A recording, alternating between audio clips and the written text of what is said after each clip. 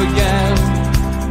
But it's the only way you're ever gonna learn. You look back and it's all in the past. I'm dwelling on the thoughts I cannot say to you. If I don't say the words, then maybe it's not true. Good evening, welcome to NUFC Matters with me, Steve Wraith. It is Friday night, which means it's the three amigos, and we are joined by Steve. And Keith Neal is, of course, in the UK, and his data is not working out. His Wi-Fi is awful, so bear with us. Hopefully, Neil will be joining us. He was here at the start, but not looking too promising at the moment. But fingers crossed he can join us. But as always, plenty to talk about, and a lot of your regular stuff, and a little bit more besides some of the stuff that we do regular season. Toon Tipster, is he back or not? You know what he's like. He's part-time on this show occasionally. Got his Monday night slot now. He's gone all big balls. And we've also got the return of Toon Stato, which I'm looking forward to. So, yeah, happy days. Let's crack on with today's opening news, Steve, and that is that Eddie Howe has been given an extension to his contract. Not quite sure what it is, but we know why it is, and it's good news coming out of the club. Yeah, absolutely. I mean, it's a show of faith, isn't it, for Eddie at the start of the season? You know, everything's gone quite well in the interim. We haven't heard of any dressing room problems or anything like that. So it's all positive coming out in Newcastle. I'm pleased for Eddie Howe. I mean, he had a great start. Some people might think it's a little bit early, for to start extending contracts, and I'd be interested to hear what Keith has to say about that, and yourself, Steve. Personally, you had a contract, and my thought would be that, if you start the season off well and you're going well at Christmas and you're looking at, a decent run, then maybe that's when you would extend a contract, or you'd be looking to extend. But obviously, someone's made the decision that now's the time to pin Eddie down. Maybe they're looking at the top of the league. Maybe they're looking at the big six and thinking, some of them are going to be scrambling around for managers soon. So maybe they've thought they'll nail them down. But no, I'm pleased for Eddie Howe. I'm pleased for the supporters, pleased for the club. It's all positive. It is massively positive. Keith, what was your thoughts when you heard the news today? I was surprised. I wasn't sort of expecting it. It was like a Mike Ashley thing there was that period when he gave people them long contracts, and some people we thought shouldn't have had contracts, but it just seemed everyone started getting tied down. But somebody said to me, he's a bright lad, he said it's probably your best signing of the summer, because I put a post out earlier, when you look at him, you just say honesty, you just look at him and he just comes over as somebody you would trust. And however good he is, we will find out.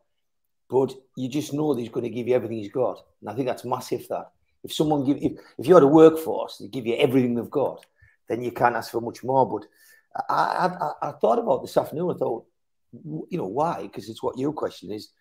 England, I can see England possibly failing at the end of the year. And if Newcastle's riding high, he's going to be a ready-made person for that. I think big players, I expect the transfer record to be broken, possibly next week. If you're signing people that are major money, the rumours are the budget's gone up to 200 million for this year. And if you're doing that, then the players come and want to know there's longevity in the manager.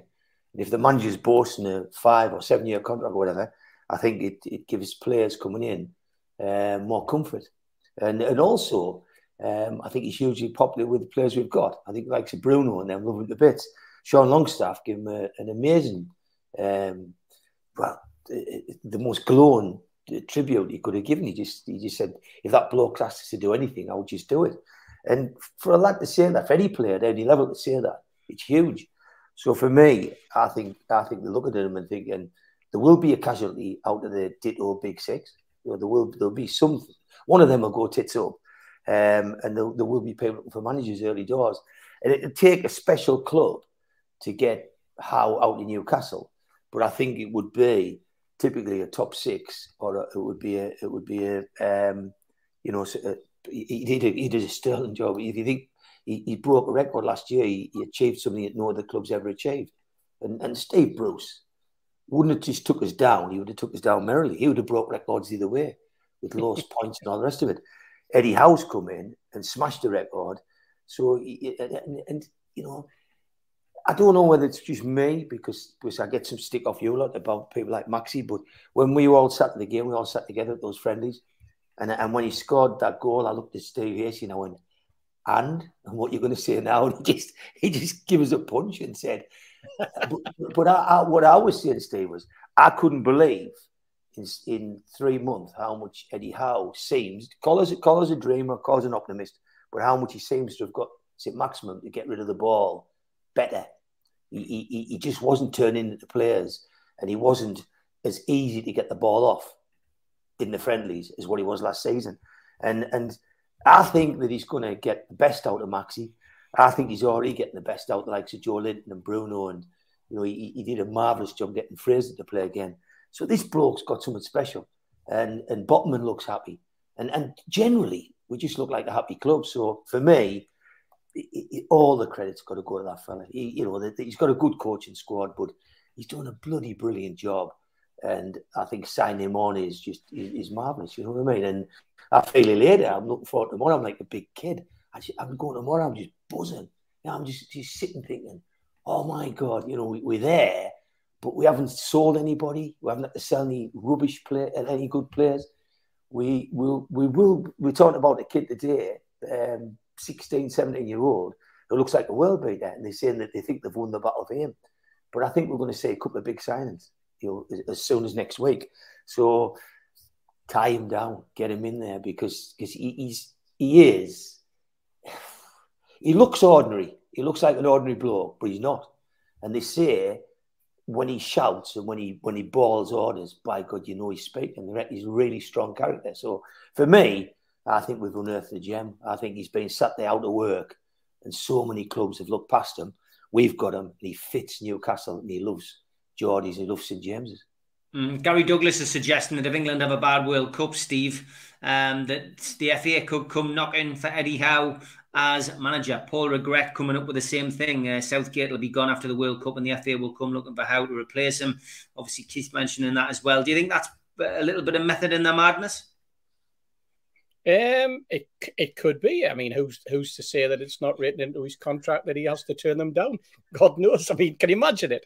Imagine if he had in his contract and if England come calling, then I'm sorry, but you have to knock them back. That would be classic, wouldn't it? You know, I mean, the FA and the Premier League hate we anyway. The rest of the country hates we, and we might as well have the cherry on top by the England national supporters hating as well.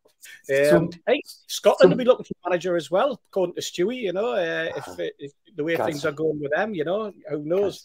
But no, you know what it is, Steve. It's that air of positivity that we've had all through, and then the last day before we go into the season, we've got yet something else to just boost us, something else to take the pressure off, something else to boost the players. Certainly boost Eddie Howe, boost his backing squad, because I'm sure that there'll be extended contracts for them as well, because they usually match up, don't they?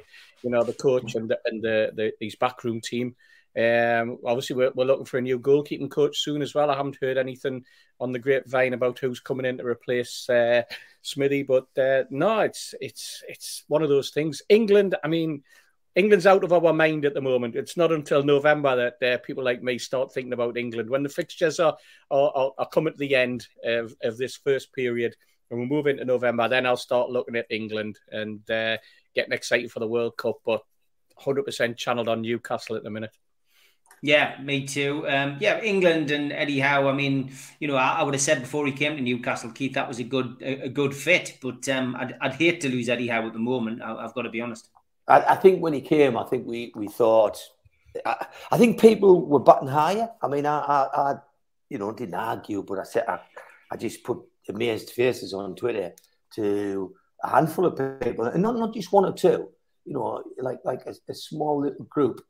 In the close season, who said he's took us as far as he's not going to get to where we need to go. We need a top manager, and Howe needs to go now. And I just thought, Jesus. But I think to get him, they reckon when he interviewed, he interviewed brilliantly, and they reckon he told the interviewees or the board exactly what they were missing, why they were missing it, and why we were the way we were. He expressed all the weaknesses in the club. But he'd done massive homework on Newcastle. And I think the proof was what he did next. And, you know, if he continued in the Bruce vein and it started slipping and went down, you'd look around and you'd say, well, maybe he's a decent man to get us back up. But then you would have automatically said he's not the man to take us where we want to go.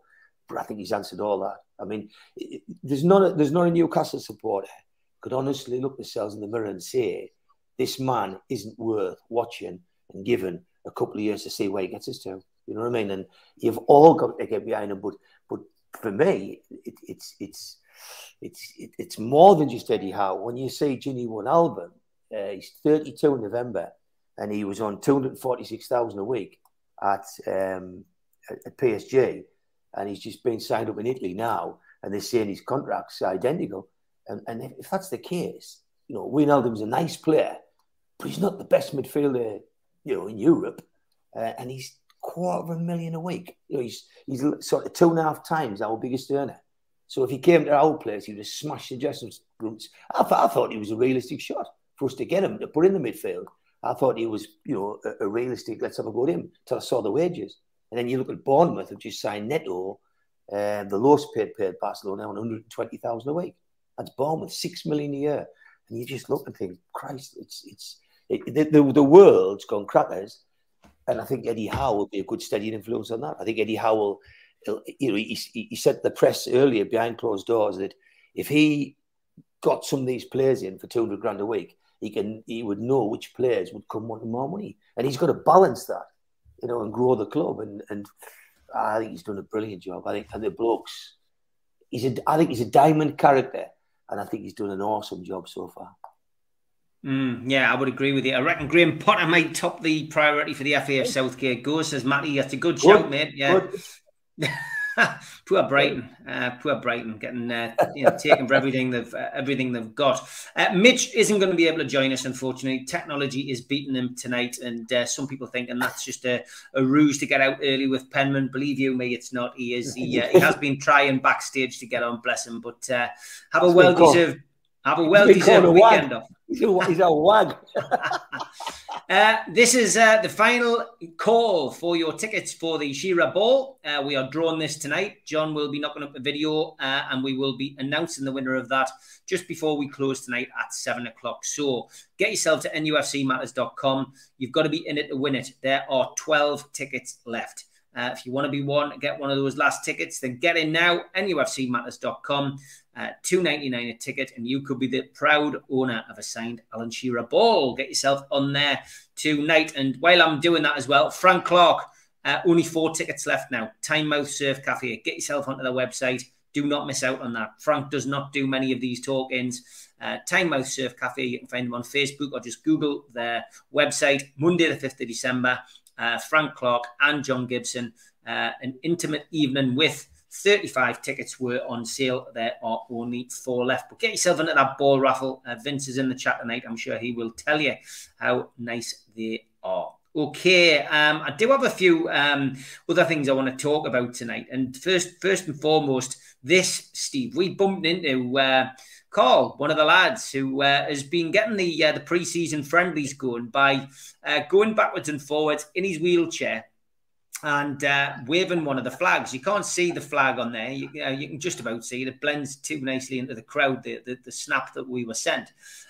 But we did bump into him outside the ground, and it was a bit disturbing from our point of view because there was a little bit of a killjoy attitude, it sounds, by a couple of the stewards threatening to potentially put him out the ground or potentially even getting him a ban, Steve. And I mean, he's just injecting a little bit of humour. And I mean, I know we're living a day of HR and health and safety, mate, but come on. You know, there was no problems there. There was no issues there. He wasn't doing anybody harm. He was generating a bit of atmosphere. And what is the difference between him circulating in a wheelchair and people running up and down the stand? I don't see the difference at all, Steve. No, do I. And I felt for him because he was quite upset, wasn't he, when we spoke to him? You know, he's a smashing guy, and it just was one of those situations where you could tell he was thinking, God, I could get thrown out for that. You know, they're talking about getting rid of us, take me ticket off this, etc., etc. And I felt for him because, you know, he's a diehard black and white, home and away, smash and guy, harmless, wasn't trying to cause any offence whatsoever. As you say, injecting a little bit of humour. And we had a bit of a laugh, didn't we? Because at one point, because we couldn't make out that it was Carl in the first half when he did it, and we were suggesting that it could have even been Steve Wilkinson. I don't know whether Steve's going to issue a challenge now. We did suggest it could be like in the velodrome, couldn't it? They could do a chase. Steve starting. I'll be taking John Joe. I'll give you handicaps. John Joe give you all a head start. I'll back John Joe. Be like the velodrome. You could have one of those where they're chasing each other. But no, on a serious note, it is disappointing.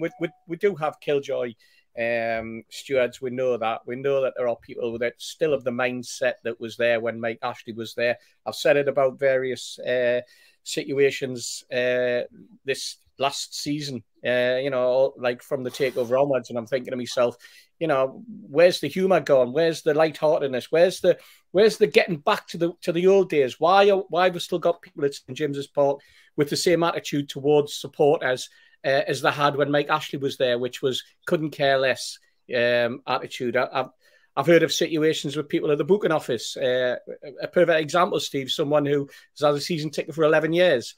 Did everything that was needed. The only thing that weren't asked when they renewed their season ticket was to confirm their bank details. It didn't come up on the screen, so she thought, "Oh, well, that's because my bank details haven't changed."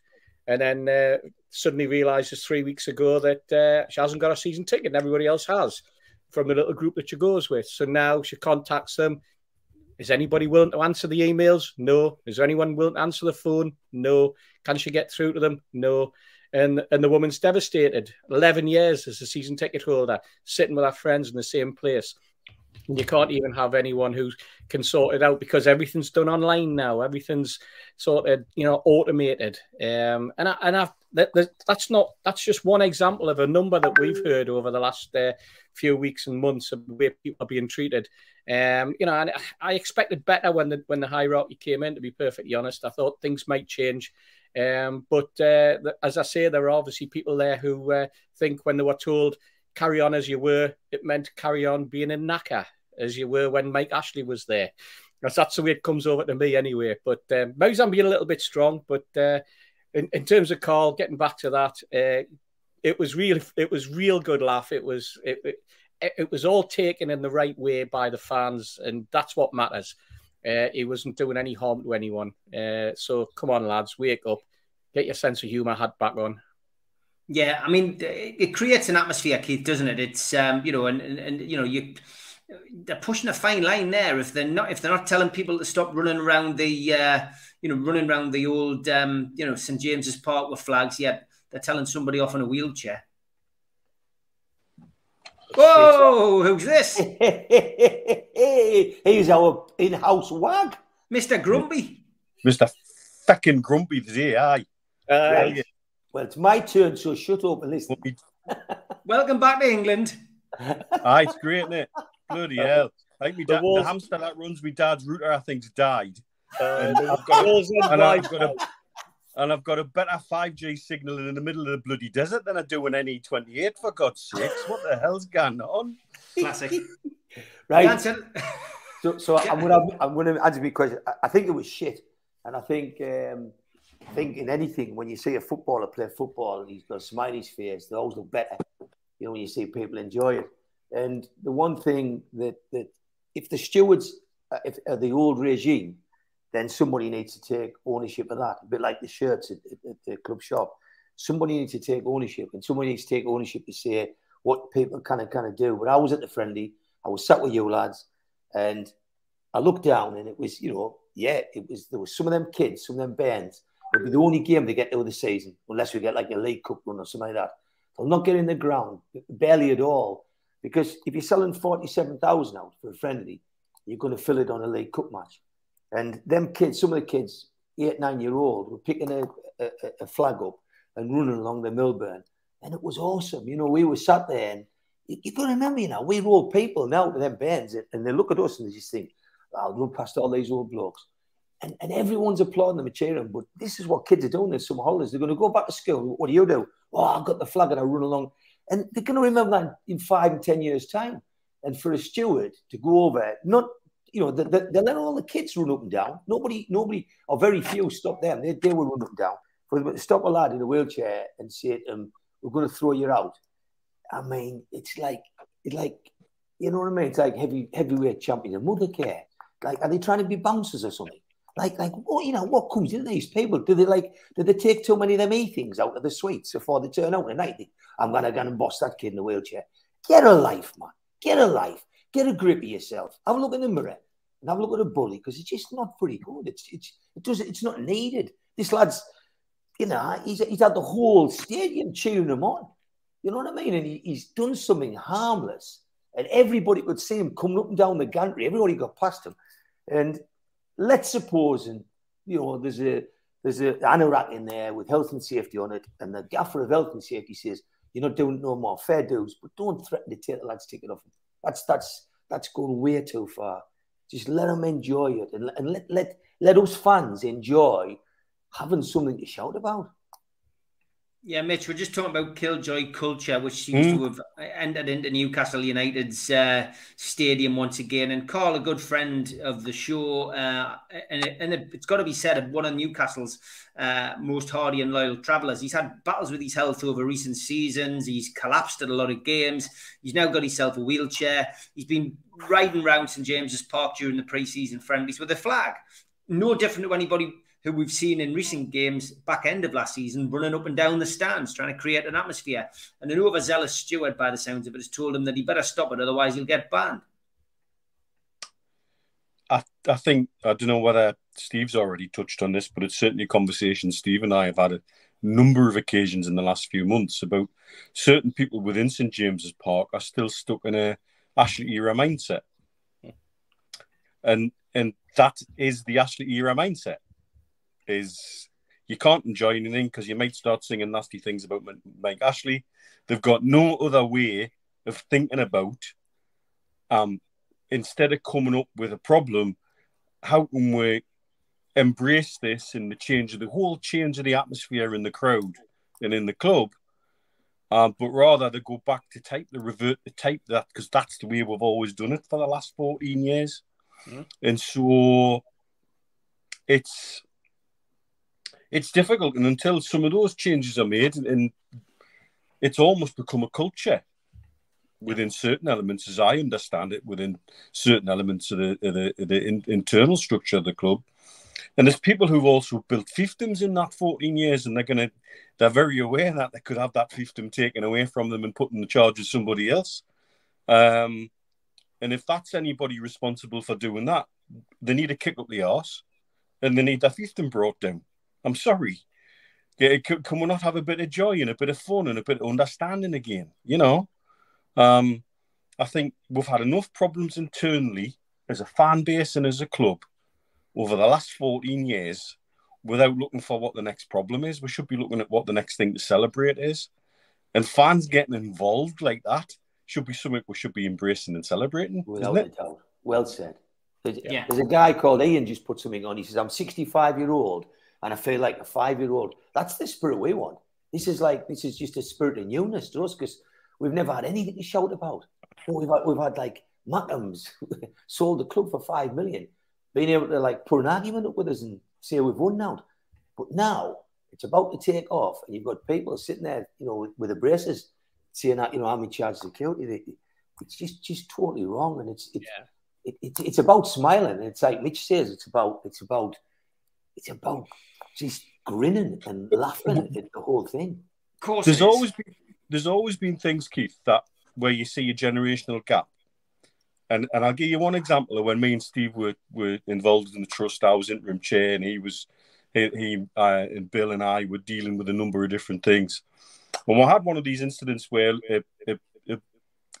a busload of lads had got off, I think, on the way to Wigan, and they totally trashed the services with beer, spraying beer everywhere.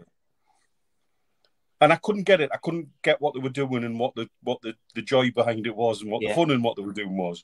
But then when I reached out to them and found out who it was and had a chat with them and tried to get inside their heads for it, I could kind of see where they were coming from, even though it's not something that I would do.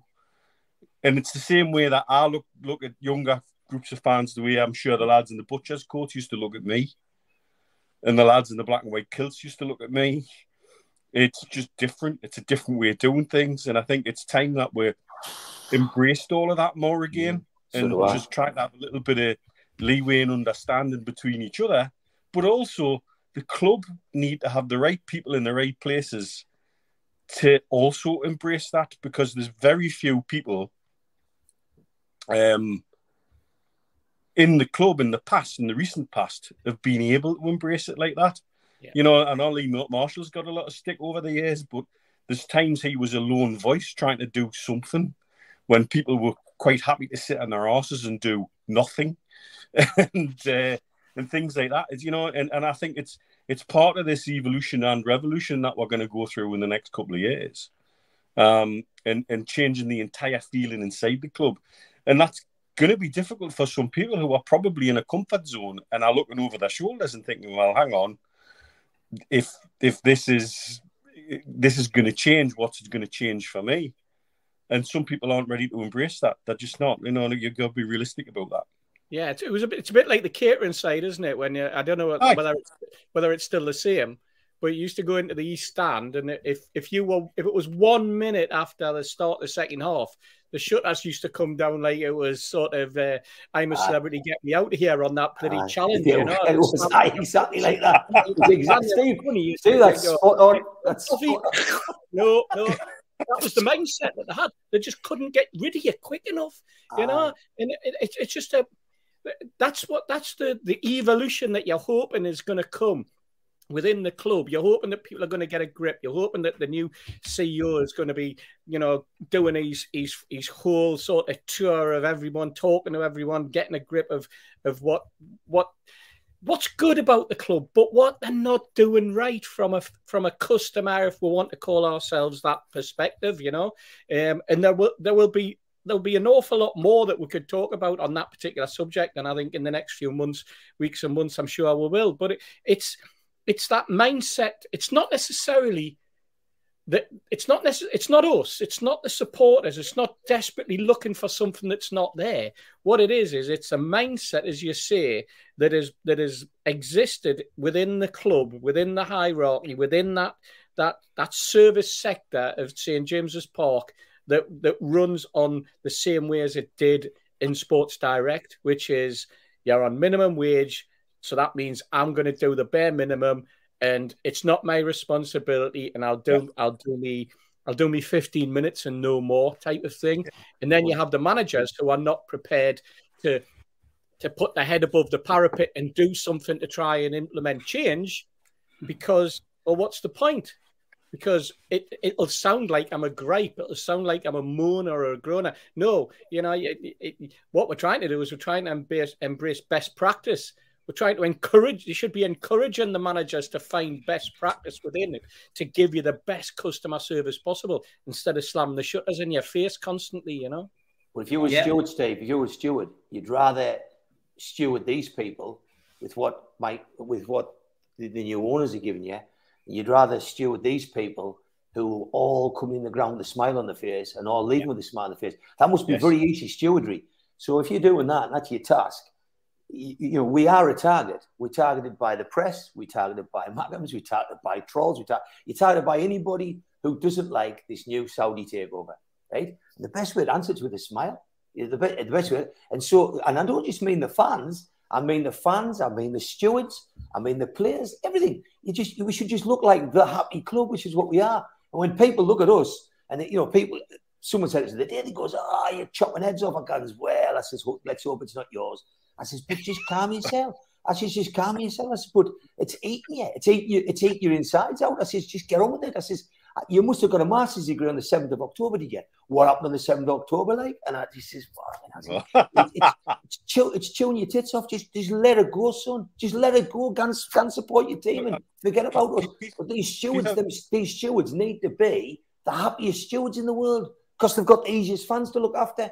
Because none of our fans are ever going to work the ticket because they lose the season ticket. So it must be the easiest stewardry you could ever do. But there's a wider picture in there, Keith, about football fans in general, that were always vilified for something. At the minute, it's Coke. We've got to deal with this coke problem in football. Well, no, it's a coke problem in society. You know, and as somebody who's expat and has come back to the UK, I was back at Christmas, I'm back now. Yeah, I see changes. A lot of changes, actually. Yeah. And they're not good changes. And so, you know, it's always us that gets vilified. It's always us that gets targeted. I was talking to Chris Betts on Twitter today, you know, about Northumbria Police are saying, you know, to Nottingham Forest fans, come enjoy the city, have a pint, have a McMingle. Where Wales as away fans are told where we've got to drink, where we can't drink, where we can drink. You can't get You've got to get to this pub. And right. All you've got to do is turn around and say, well, we're open, we're friendly, we're here, come and enjoy yourselves. And eventually the rest of the world will catch up with us. Yeah. And that's the way we've got to try and look at it. And as a club, we now need people in place within the whole stewarding side of things that'll interact with fans in a positive manner, not in a negative manner. We're not going to be having 30,000 people saying, fat cockney bastard, get out of our club anymore. That's a problem that don't need to deal with anymore. One solution. So everything should be positive. One solution will end it all. Every steward next year wears budgie smugglers. There you go. Classic. While I'm over, I can deliver the training course. I've got no doubt. I thought that's where you were tonight when you went, listen. It's all in the hip action, you know. A lot of people asking where you're drinking tomorrow, guys. I think you're heading up to the Black and White Bull pre-match, aren't you? I think just to go and pop in there. I think that's the starting point. Aye.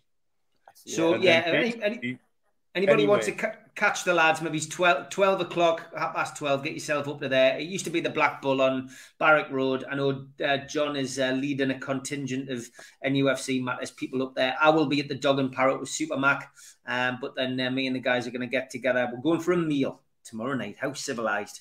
7:30. We're all off for some scran. But I think we'll all be in the Strawberry after the game, at least for one drink. Before I head back to do another thing with Super Mac, and then we're all catching up later on tomorrow night, which we're all looking forward to.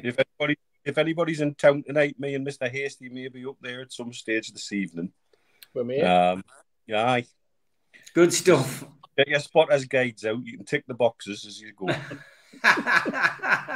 Fantastic. Okay, as always, a lot to get through. For those of a nervous disposition, put your fingers in your ears. Here comes that music.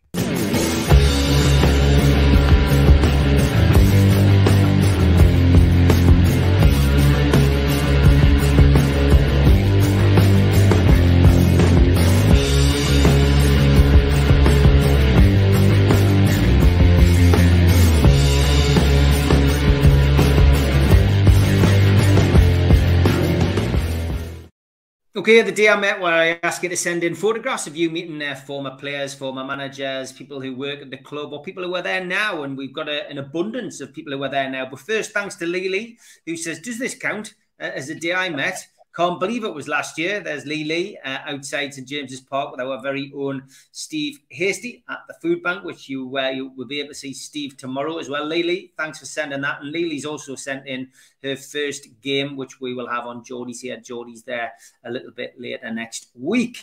This one was sent from Alan. He says, the day we met, Mirdad, what a gent.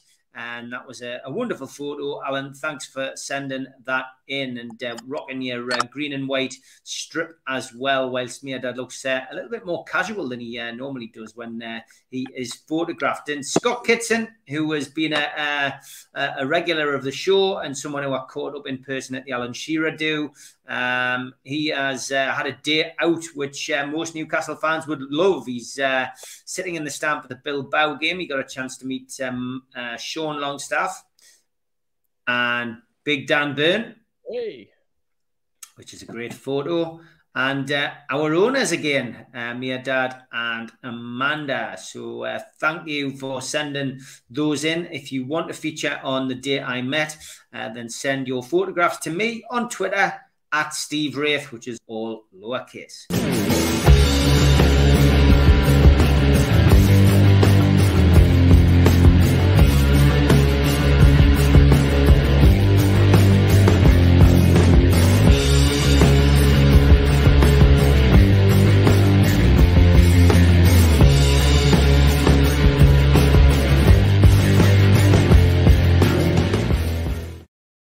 Now, we often talk about that size bag she was carrying, wasn't it, Steve? Did you notice it?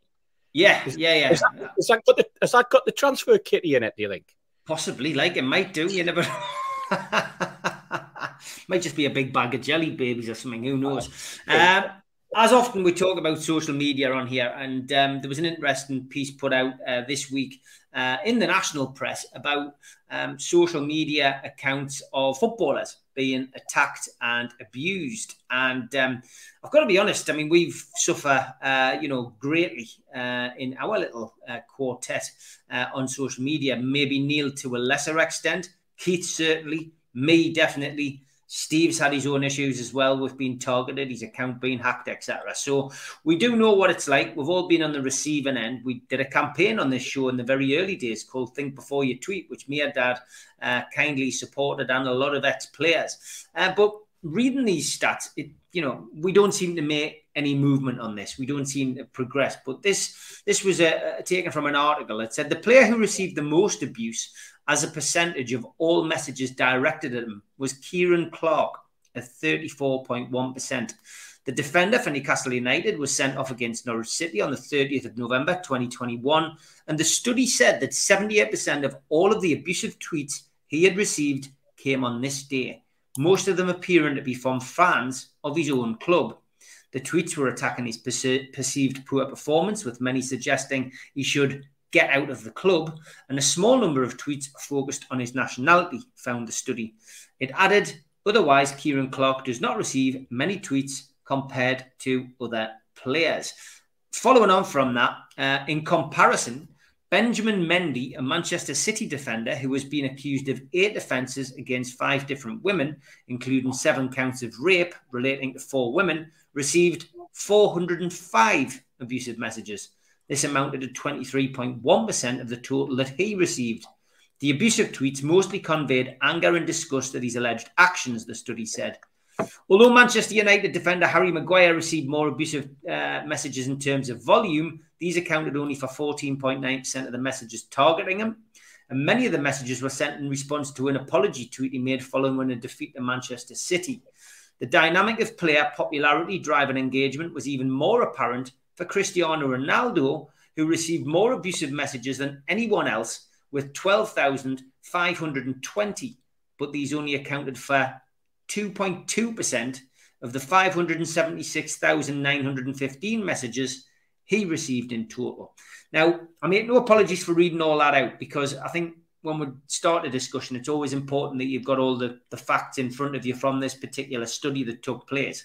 But Steve, I think this re-emphasizes the stuff that I was saying last week, the week before that. We have some people in our fan base who generally just love to whinge and complain on social media, and they don't care who it's directed to. And we get it. Some of these fans, a lot of these fans are anonymous. Some of them won't be Newcastle fans. They might be supporters of other clubs, rivals, whatever. But it's pretty damning, that, isn't it? I mean, we all know why he was attacked on that particular day. That was a 6-pointer early in the season.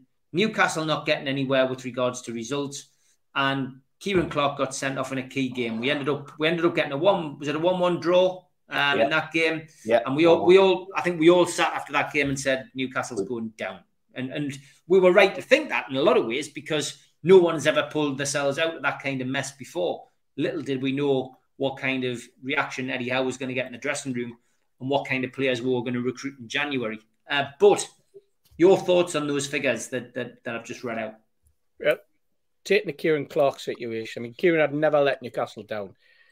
He got sent off. He made a split-second decision. A split-second decision that went the wrong way for him.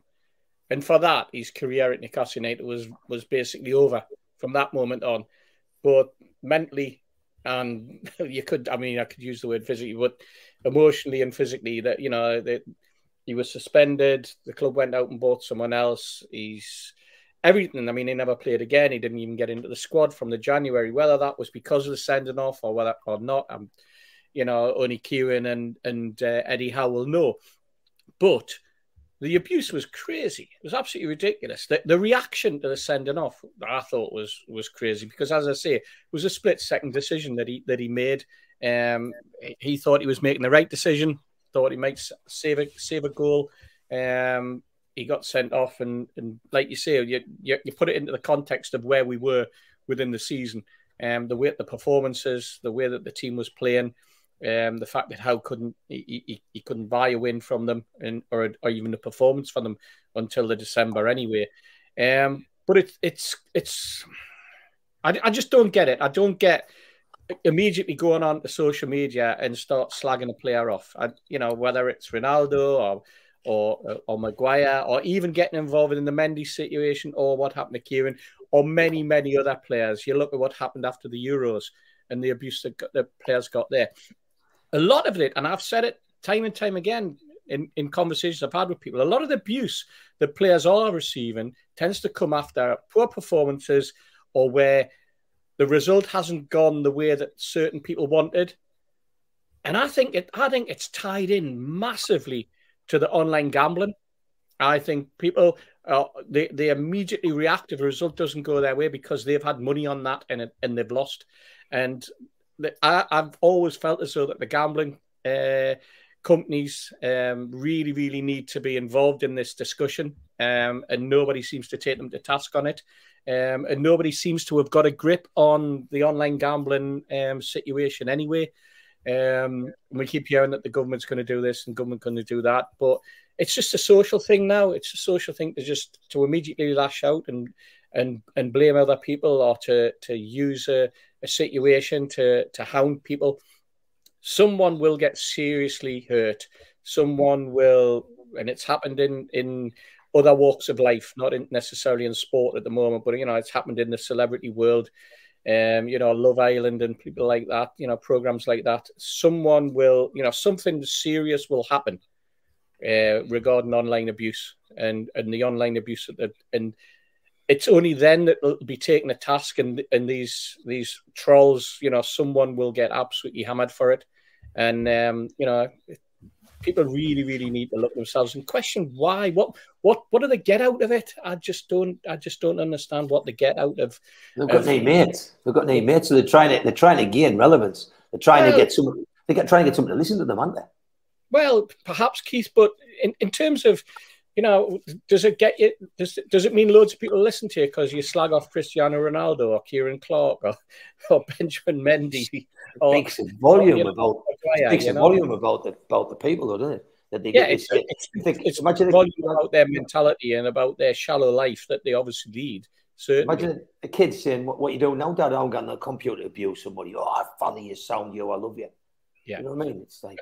It's bizarre. I mean, Keith, I'll come with you because you're just commenting there. But I'm not going to repeat what was said. But one particular account this week had a comparison between Newcastle and Leicester, and I don't need to say any more. Anybody who saw it will know exactly which tweet I'm talking about. Yeah. I'm not going to distinguish that tweet by mentioning it any further. It doesn't need it. But that kind of tweet that went out there, which was about someone losing their life. Again, I just don't understand. That isn't humor. That isn't sarcasm. That isn't that's in my mindset. It's wrong, and I just don't understand it. It was one of the sickest things I've seen since I've been on social media, following in the run up the takeover, for somebody to make a mention of a loss of life in what they think is either an argument or a humorous way. Just puts a thumbprint down. And the thing that saddened me was that 30, 40 Newcastle fans liked it. It's each your own. You can all do your own thing, but a couple of years ago during lockdown, if you remember, I saw a load of emergency services out on Newcastle's quayside. And I couldn't believe it. I think, what the hell's all of this? Could there not be better resourced anywhere else? I was actually sitting having a coffee with John from Jab, who we lost a year later. 40 years of age, he died. I took a photograph of it and I stuck like a monkey emoji going like that. What on earth's going on? Never thought anything of it. And of course, it was about 6 or 7 minutes later, my phone was going mad.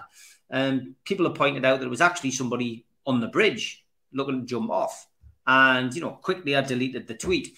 But that particular tweet is now on a regular basis by those who have an agenda against me is often brought up. I wouldn't be surprised if the person who put that particular tweet out this week then goes, wasn't that when Steve did this and he was laughing at suicide? Of course I wasn't laughing at suicide. Somebody are trying to attempt to do that. But I tell you what, it made me think that my mindset was, Christ, I'll think before I tweet. And that's where the idea of the campaign came from, because of that, mistake. We're all capable of making mistakes. But Mitch, going out and actually, sitting with your fingers and thumbs and just tweeting something as disgusting as what we saw this week, and then reading what that article said this week about players being targeted, just makes you think, doesn't it? And it's not a football issue. This is a social issue, Mitch. It's not just football, is it? A number of different things in here, mate. Firstly, with regard to Kieran Clark, I think the biggest difference, if you want to talk about Kieran and then you want to talk about Harry Maguire and Ronaldo, there's only one of those probably ever looks at his own social media accounts. And the others probably rarely do. Everybody knows I've got a big soft spot for Kieran Clark. I'll let everybody work out why that may or may not be. The lad's top bloke, real gentleman, great servant in Newcastle United. My understanding is took at least 2, if not 3 pay cuts to stay at Newcastle United and try and get them back in the Premiership twice. The lad deserves all of our thanks and grace as he leaves the club at the end of his contract. And he got a bit of dog's abuse for getting sent off. I take that as just a social media knee-jerk. I've been involved in the online world a lot longer than you three as well. We talk about Skunk as the forum I used to be involved in. That was not a nice place. If you want to be Vale, let's go Vale. I'll go Vale with you. I'll go toe-to-toe with you. I reckon I can beat you. Been there, done it, got the T-shirt. I've been called worse by better people. And I used to carry a big bag of fucks around on my back, and now I've given them all away, and I don't give a single one. And so you can call us anything you like. I've been called it already, and I've probably been called worse and cleverer. And some of the things you want to call us, I actually quite find funny. Yeah, I would actually quite find some of that amusing. You've got to remember as well, medical people have got a very dark sense of humour. If you want to go dark with my sense of humour, I'd probably go darker, mate. Yeah. There's only one of us four who's probably hidden kidneys in somebody's shoes to piss them off in a dissection room. So, where do you want to go with this? I think that the challenge with social media is the anonymity. Is the fact that if you want to call me a specky four-eyed whatever, if you want to do it on the internet underneath an anonymous name, crack on, no bother. You want to come and do it in my face? Well, Stu will tell you a story about somebody who did that to me once in Goodfellas. That didn't last long. And so it's levels. It's just various levels. There seems to be, and again, we talked about generational gaps earlier as well. There is a generational gap. I genuinely don't understand some of it. It's the first time I feel genuinely old. Is that I don't get it. I don't get where some people are coming from on certain things. But I think the reaction towards Kieran was, I think Steve's got a fantastic point about the effect of online gambling. Knowing 2 very good blokes who got themselves in very deep water, one of whom did time as a result of his gambling habit. He genuinely lost everything. And somebody that I've known years and years and years, and a really good lad. And so I'm all for that. As somebody who had a year out from life as a professional gambler for a year, that not many people know, but you all know now. And since I stopped that, I've never had another bet in anger, because it gets to a point where you're like, you got to make a decision on what you do and what you don't do. And it's great when it works, and it's bloody horrible when it doesn't work. And that's a stressful way to live. And I'm quite happy doing my teeth and getting a steady income. Thanks. Good stuff. When you're talking about that, Steve, you're talking about people like Kieran Clark, and you're talking about Ronaldo, and you're talking about a player at Man City. You've got to look at who you're targeting, because if Newcastle fans think, I'll have a pop with Kieran Clark, they've got to ask themselves first, do you think that's going to help that player recover? And do you think that's going to help the club who's sailing But people towards relegation? They don't, and that's the knee-jerk reaction of it. It's just there, out. You've already said Kieran Clark will get their messages personally, and he'll manage his own account, and that'll take that lad down because he's a sensitive lad. Of course. If you're talking about Ronaldo with so many million things, he won't do any of his account. So Ronaldo, they'll just say 98.2% of your account's positive, so he's not going to say that. As far as these people targeting a Leicester ex-director, you're just sick, you're twisted, you need a doctor, you need help. If you think it's funny to call a guy who lost his life, you really have got a shortage I hope you get a shortage of oxygen, to be fair, because you don't deserve to breathe. Wishing ill on people like that, there's something the matter with your brain.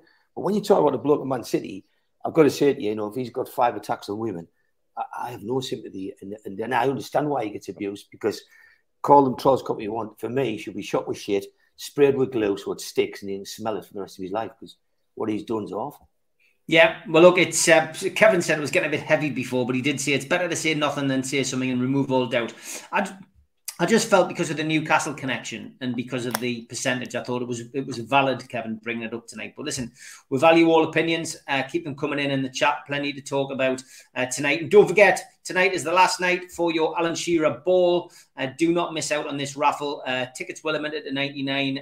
8 left. $2.99 per ticket. Get yourself involved. You could be the proud winner of that ball tonight. And then we will be going with a new prize to signed Joe Linton shirt. We will be starting tonight. So we will give you a push on that. Last things on the tweets. Phil says, I've tried to post constructive comments and arguments on Twitter, but I've received abuse. It's pathetic, to be honest. Tom Dixon says social media needs to be tougher to go to in the future to stop people bullying and trolling in the near future. Trull says, if you're on social media and you know there will be backlash because there's always an idiot who wants nothing but to make people angry, unfortunately. And somebody said the block button is there. The block button is there. But unfortunately, you can block people, but then people can copy you into a tweet and a reply to a tweet. And if you haven't blocked them, you then get a chance to read all the stuff that's already been put. It completely makes it farce. So the block button, if you block, you should be able to block and not see those people. So, look. I think there's one last thing I'd like to say is everybody controls their own social media account. What you decide to do with it, whether you decide to block, follow, mute, whatever you want to do to make your life and your social media account easy for you, that's what you should do. I don't mind being blocked by anybody. If you didn't want to hear what I say, that's the easiest way to not hear what I say. If you want to hear what I say and then have a come back at us about it and then talk about us behind the block, that's just cowardice. Crack on. I don't care. But I'm different in some respects in that because I just don't care. And I think for a lot of people, to manage your own social media account in a way that keeps you happy with your social group, it keeps you happy in a mental frame of mind, that has to be the way you've got to do it. And don't criticize for anybody for managing their own social media account in that respect, because that's what they want to do for them. And you're only responsible for you. And Yeah, and Lee makes the same point as Keith's social issue with uneducated people sitting at home with serious mental health issues themselves, making themselves feel better, disrespecting others. They need help themselves, which is a good point. And I remember you saying this in the past as well, and you're right. Some of us hide our identity for a good reason. I've got no problem providing my driving license to YouTube to verify my account. Not all of us are trolls or do it to hurl abuse. Well said, mate. Yeah, listen, no problem with that at all. I just think that those who do hurl abuse from anonymous accounts, maybe those are the ones who, maybe they should be made to reveal themselves or get off social media. There has to be some kind of solution. And the more that big names are targeted and the more that they kick up a fuss, eventually something will be done, because what you will find eventually is, people, boycotting social media, people boycotting Twitter, big names boycotting Twitter. And I would say that once it starts hitting advertisers in the pocket, the companies in the pocket, because advertisers don't want anything to do with it because it's got a bad rep, or the next big thing comes along, then, it will change things. It might move the goalpost. People need to value the freedom of speech they have.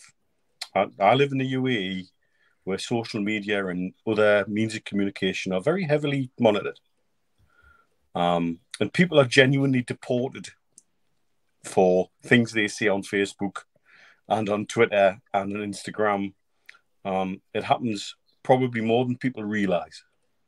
And that's the power that some societies have to do. Enjoy your freedom of speech. People died for it. I'll back it to the hilt. Say anything you like. Don't care.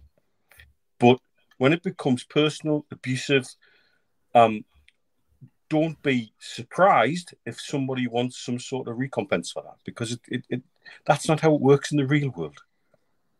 Mm-hmm. Yeah, I would agree. Okay, thanks for commenting on that, everybody in the chat. So it's a good debate, and I know people say it gets a bit heavy, but I think it's a really interesting debate. It's a serious one, and I make no apologies for highlighting it. On a regular basis, if it means that we can do a small part, to get shot of from social media, full stop. Andrew Malloy posted this on Twitter. And this was Soccer AM. Ajax have now banned fans from bringing signs asking players for their shirts after games, Steve. Now, this is something that seems to have gone on just in the last couple of years, pre-COVID and now after COVID, where young fans in particular are doing it. And I've got to be honest, the first person or the second person who did this, it was probably a genuine thing. It was a novelty. It was a good idea. But then it became, Steve, like an epidemic. And there's probably an industry behind it. In fact, I will swear down that there is. There'll be people who are flogging shirts on eBay, getting giving the tenner to the young'un who's took the bit of cardboard of the match, and off they've gone and sold that shirt on for God knows how much. But is that a bit strong-arm? Do you agree with that? Can you stop people taking cardboard into the ground with a please give us your shirt? Well, I think people need to say to their kids, look, just watch the game. The chances of you getting the shirt are fairly remote now. And it started around COVID time, I think, or just before that. And then obviously during COVID, the players weren't giving their shirts out anyway, so we weren't allowed to. It was banned. But it's an interesting. I watched Room 101 last night, and the cardboard signs of people begging for shirts was actually put into Room 101. It was dumped. The guy who put it up, he says, "This is what I wanted. Can I put this into Room 101?" And it got accepted from all the other three choices. And I was sitting there going, "Yes, I agree with that." But it's interesting what you say about the professional aspect of it. I was out a couple of weeks ago. And I was with some well-known people who they were getting stopped by what they knew were scammers. They knew that these were professionals trying to get them signatures on merchandise and such like that. And their management team had said, don't sign anything. And it's a shame because there were genuine fans there that would have liked a signature on a T-shirt or on a book. But the professional guy was there, or half a dozen of them. And the hotels know who they are, and they tip off the individuals or the organisations themselves and say, look, this guy's here every other day, every other week, no matter whether it's a football, whether it's a band, the personality or whatever. And people have built up an industry, and you just see how quickly the stuff goes online, and it's up for sale. So yes, there is an industry behind all of this, undoubtedly, Steve. And we know that it happens at Newcastle to a greater or lesser extent, just judging by the amount of websites that have cropped up that are selling merchandise with signed items that don't just cover Newcastle, but they cover every other club as well. So it shows you that it is professional. And if it was me, I wouldn't. If I had a little lad or a little lass now, and I was taking the match, I would say, no, you're going to watch the football. The chances are we can stand outside, we'll get an autograph in a book or something like that, or on your own shirt. But don't go with a bit of cardboard asking for a player's shirt, I'm laughing at this. Gary Milligan's put, Steve, did you see SAFC players with placards asking the fans for shirts?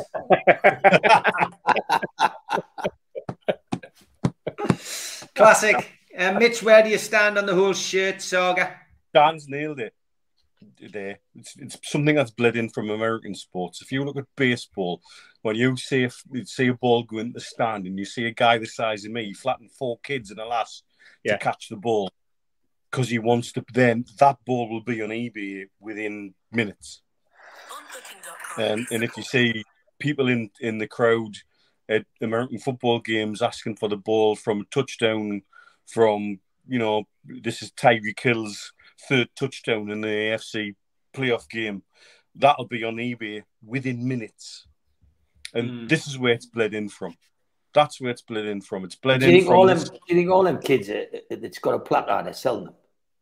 No, not all of them. Not all of them. No. It cannot be all of them, Keith.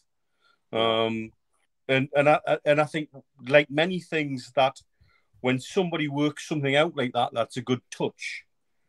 The next people that work out what they should be doing are the kids. Yeah. The best entrepreneurs in life are kids. Yeah. That's why when you interact with young minds, you learn so much, because some of the best entrepreneurs are kids. I take the piss out of people with NFTs at the minute. I wish I'd got into NFTs about 2 years ago when I had an opportunity to. Because I was sitting saying, well, this is Emperor's New Clothes and Magic Beans. And I can draw you a picture of a monkey with headphones on, if you want that. But actually, I wish I'd actually chucked my money into it, because I'd be getting out of it now, just as the bottom's about to drop out of it. Yeah. But how many of these little kids are going home after the match and the mum's going, did he get the shirt? And the kid's crying his eyes out because he didn't. Yeah.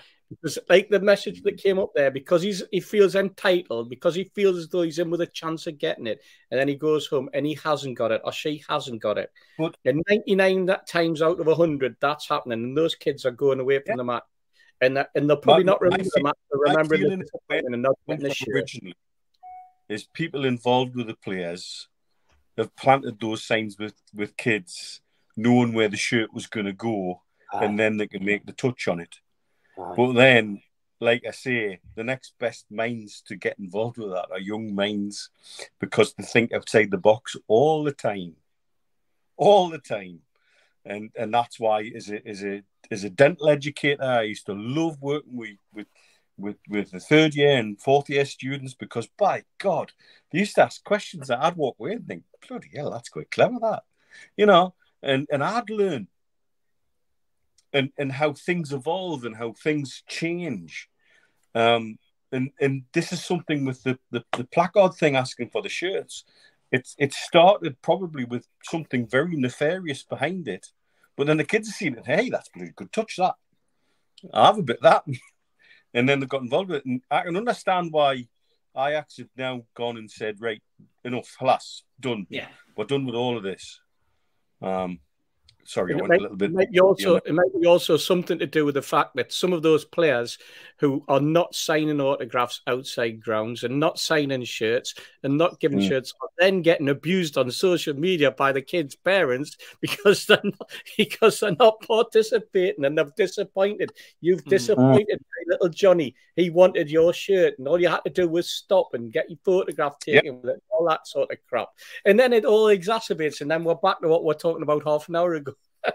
Yeah, we've seen it. I mean, you just need to watch Adam Pearson's channel to see what it's like up the training ground at times, and especially with the school holidays on at the minute, it's carnage up there. Do you know what I mean? The players' cars getting jumped, and do you know what I mean? It's they need some kind of security or whatever up there to be perfectly honest. When it gets that level, I mean, I saw this at Al Ackley once when I was down there with Roy Aiken. And the players were leaving in their various sort of Bentleys and Lambos.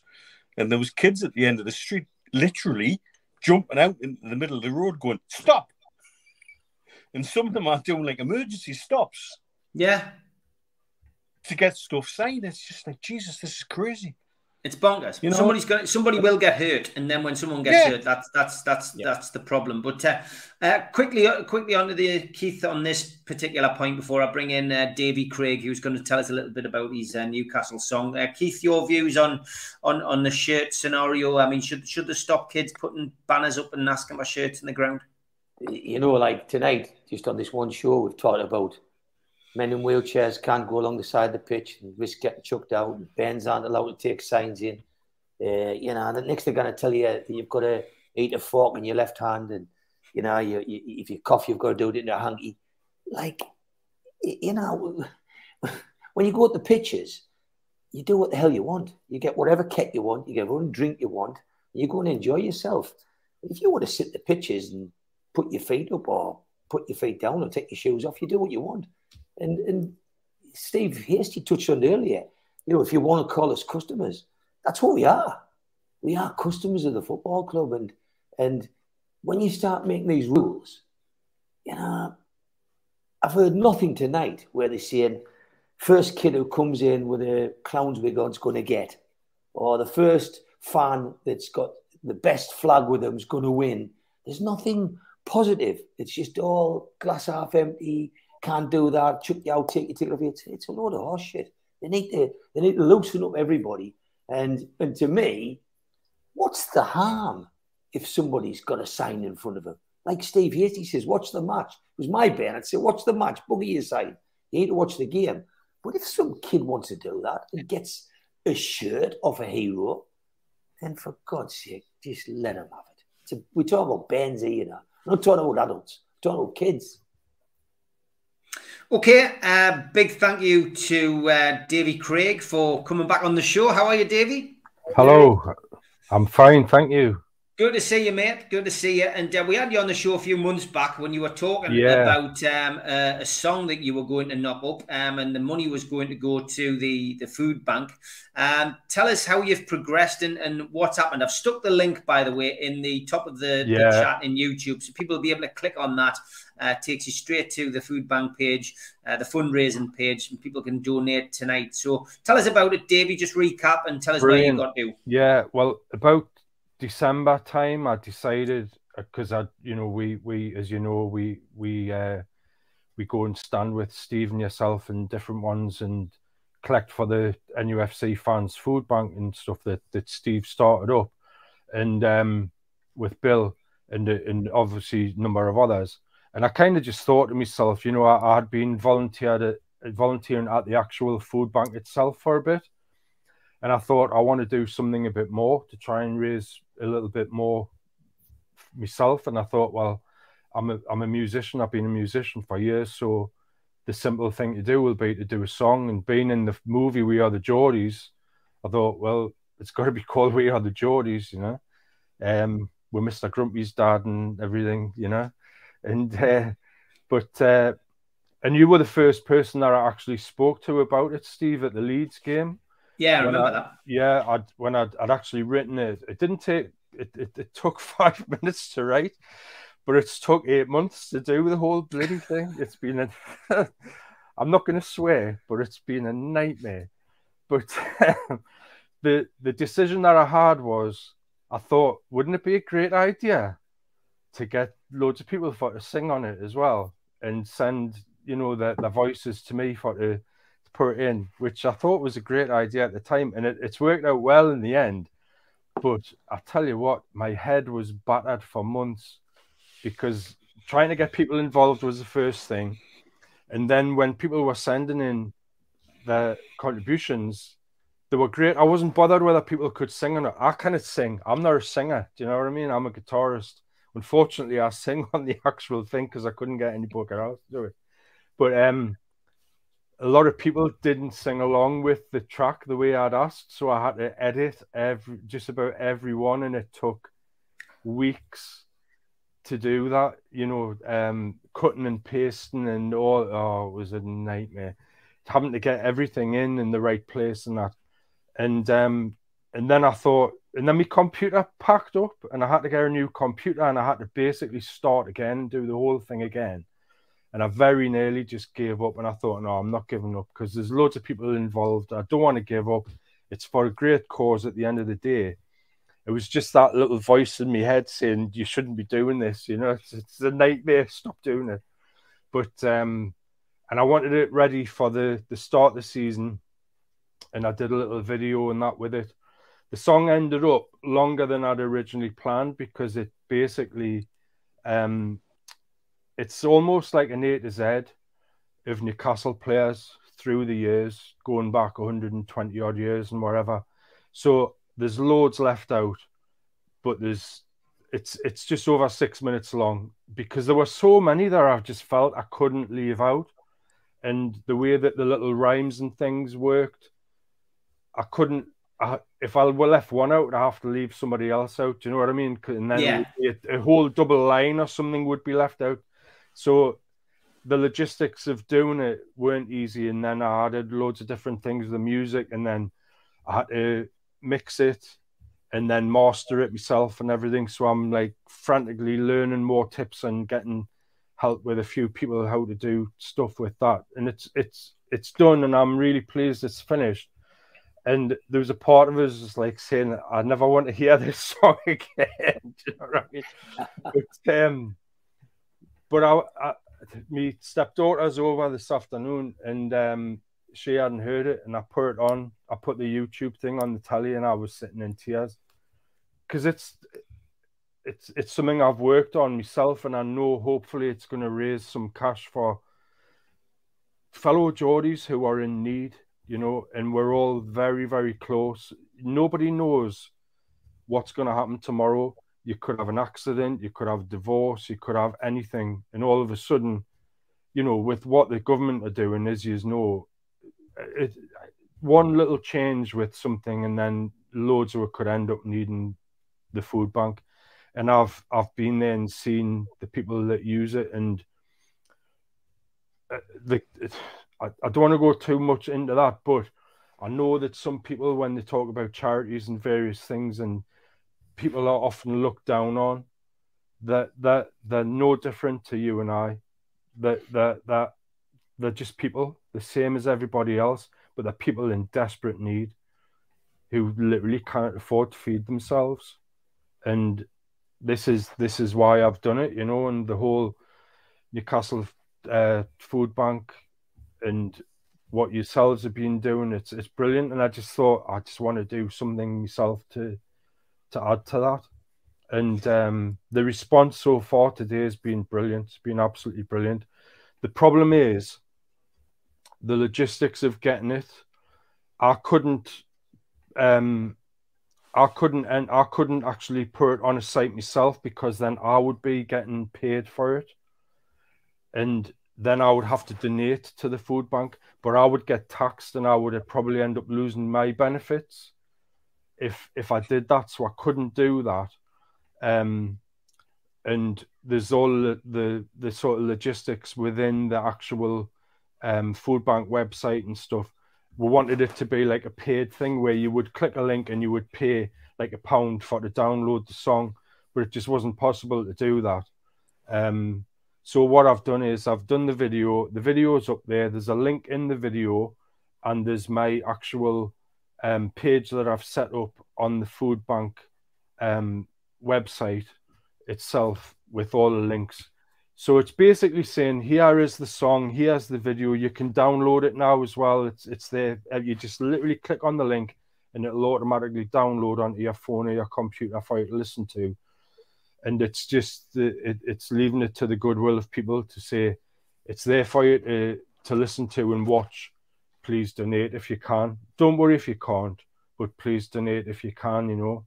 And there's a few things in the video that it's literally faces here and there. I don't know if you've watched it yet, but there's a few things that, you know, basically made me in tears again, you know, because the middle 8 bit, I kind of talk about things that have gone and people who are no longer with us and stuff like that. But if you watch it, you'll see all of that, you know. And right, the link's at the top of the top of the chat tonight. I'll leave it there for 5 minutes just so you can click on it, please, folks. Look, there's a £1,000 target. Davey's raised £101 so far. There's 7 donors. Please jump on it tonight, guys. You've got about 5 minutes to do that. If not, you can follow Davey on Twitter, and he will be able to point you in the right direction if you miss out tonight. Davey, what's your Twitter? It's Davey_Craig. Dead easy. Davey_Craig. Yeah, it's my pinned post, so it's at the top. It's right at the top of my page. Great stuff. Well, every fantastic. every little helps, Davey. Well done. It takes a lot of hard work doing stuff like this. You know, by the sounds of it, you've given yourself a bit to chew. But listen, you saw it through. You got there in the end, mate, and now you can sit back and relax and enjoy Newcastle United's start of the season tomorrow. A quick prediction from you, Davey. How do you see tomorrow going? Tomorrow, I'm thinking 3-0. To be honest, I think we're going to be too good for them. I know they've got this kind of whole thing coming up and they've got new players and whatever, but I just think we're going to be too good for them. I hope I'm not eating my words, but I'm quietly positive about it. It's the first time I've actually said any prediction or whatever, and but I think we're going to be okay. I mentioned last week, it's nice to not look at the table before a ball's been kicked and have to pick 3 teams that are going to finish below it. It's a great point, Davey, and that's what I think a lot of people need to recognise. You know what I mean? Exactly. Mitch is giving you a round of applause. He's right, though. Let's remember where we've come from back on the 7th of October. Do you know what I mean? Please, I've done that for the last 5 or 6 years, right? Which 3 teams are worse than us? Yeah, exactly. Okay, we'll be okay. That's just shit. That's not football. I know. No, that's not the dream of any kind. That's just surviving, isn't it? But we've got there's one word that covers everything, and that's hope. For me, that's the word that covers everything, and we stick together. It's solidarity with what we're doing, what yous do, and it filters into the football, and it's great. Even Alexander Mitrovic has already liked it. I'm like a Ben, and Mitrovic has liked me. Brilliant. Davey, I'm not sure if you listened to Davey, I'm not sure if you heard the program before, but just a quick one on Carl, the guy who is in a wheelchair, who was going round and round and, with a flag against the 2 opposition over the weekend where we had the friendlies. Look, good humour, good banter, but do you just think it's a little bit of an overzealous steward who's probably had a flea in his ear, given him a flea in his ear and said, you've got to stop doing that, otherwise you're going to get kicked out of the ground and potentially banned? I was there on Friday and I watched what was happening before he picked up the flag, and there were a couple of people picking flags up and trying to run along the concourse, and the stewards were stopping them. And the guy in the wheelchair, basically, whether he thought I'm in a wheelchair, they're not going to stop me, because I actually thought of it, but I'm not in a motorized one. I couldn't hold it and push myself. I'd have to have somebody else doing it. You know what I mean? It would have been a night, or I could have had a tiny little one, which would have looked stupid. Yeah. But I honestly thought, I wonder if he's literally just decided they're not going to stop me. And he went up and down, and it was just brilliant. It was just fantastic, And brilliant. To me, it was a friendly, for goodness sake. It wasn't taking away anything. People were cheering, and you could see people were looking and wondering what's happening on the pitch for them all to be cheering, but they were cheering him. And it just spread all around.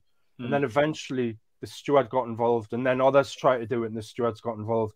So some things must have been said to them by somebody somewhere to stop it, which I think it's a shame. It was just a bit of a daft laugh, but the owners were clapping it as well. So look, exactly, I think I doubt they'll be doing it during the games. But Davey, as always, absolute pleasure to have you on. Never be afraid to reach out, mate. It's always good to have you on and have a big crack as well, mate. And look forward to seeing you home and away this season as usual. I've got my new kit.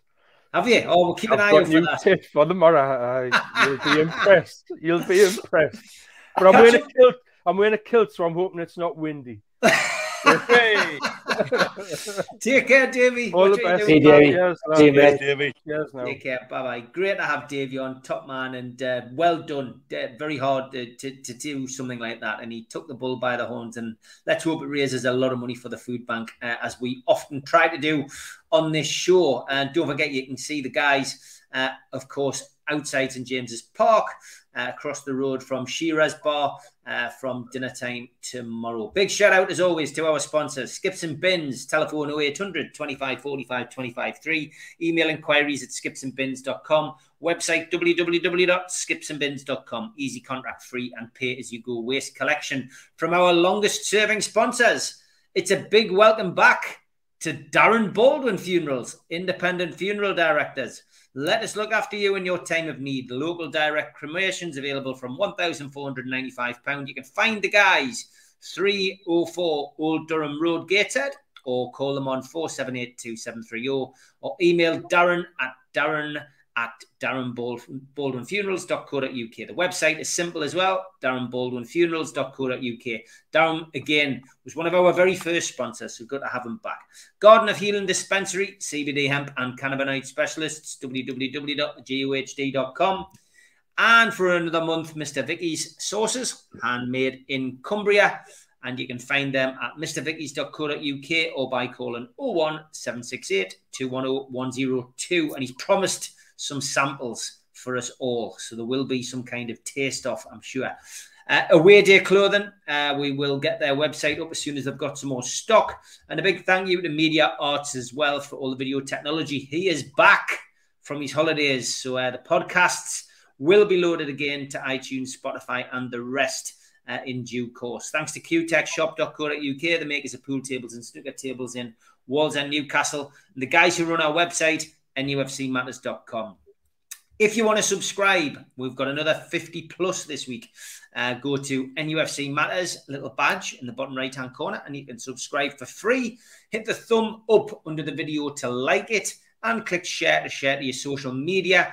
You can click thumb up after you've watched the program. I know a lot of people saying, well, I'm on my iPad, I can't do this and I can't do that. Wait until the show's finished, come back and just click on it. Come back. It would be great. It does help us. It does help us. And don't forget as well, you can become a member. You simply just need to click join underneath. You can make a donation. You can click thanks and make a donation. Go into the beer fund for Keith Patterson and the lads tomorrow for that day out. I mean, you know how much Stu and Neil are going to be drinking. That's just the two of them.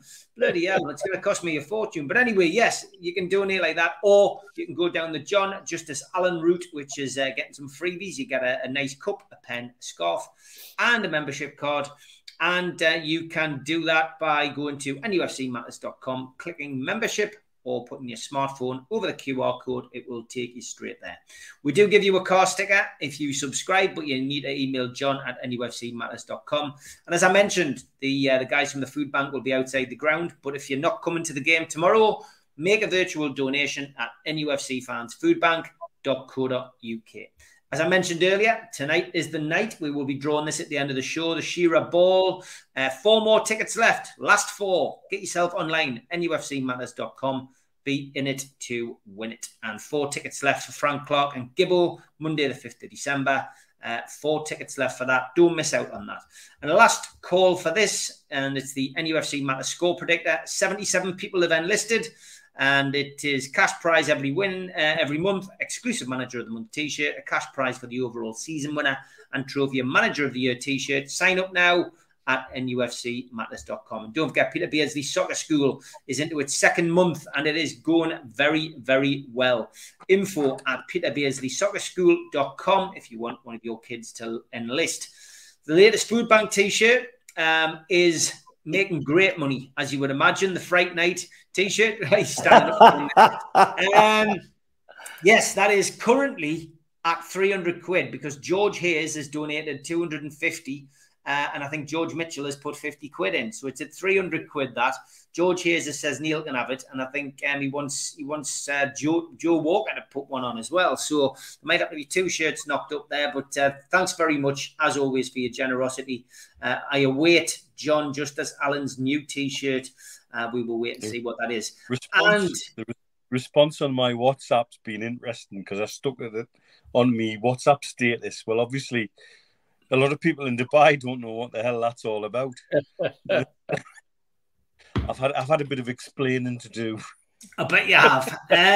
Okay, John has also given away a signed Alan Shearer gift box. which was from the 260 dinner, and it was with these monthly clues. So get ready. First person in the chat with a correct answer. Your first clue was 14th of April, 1926. Your second clue was 146 appearances, 82 goals. Your third clue was 1953 to 1958, Colo Colo. Tonight's clue question, and the one we need the answer to, is this. The player suggested in previous clues had a brother who played for which club in England before he joined Newcastle? First person in the chat with a correct answer that John sees wins the prize. The player suggested in the previous clues had a brother who played for which club in England before he joined Newcastle? Over to you, John. I'll await your WhatsApp message to tell us who has won, and we will announce that a little bit later on. I do want to say as well, rest in peace to the Milburn pigeon. Not the Gallagher pigeon, but the Milburn pigeon. And if you just see that smear of lines on the right-hand side, that is where, sadly, the Milburn pigeon crashed into the window and sadly died. Why someone then chose to pick it up and chuck it down where we were sitting, I've got no idea. It had a rather undignified final flight until a steward managed to get a hold of it and eject it from the ground on Saturday. But rest in peace. Anybody seen the Gallagher pigeon? Is that still alive? Who knows? Answers on a postcard, please. Okay, it is time for Tweet of the Week.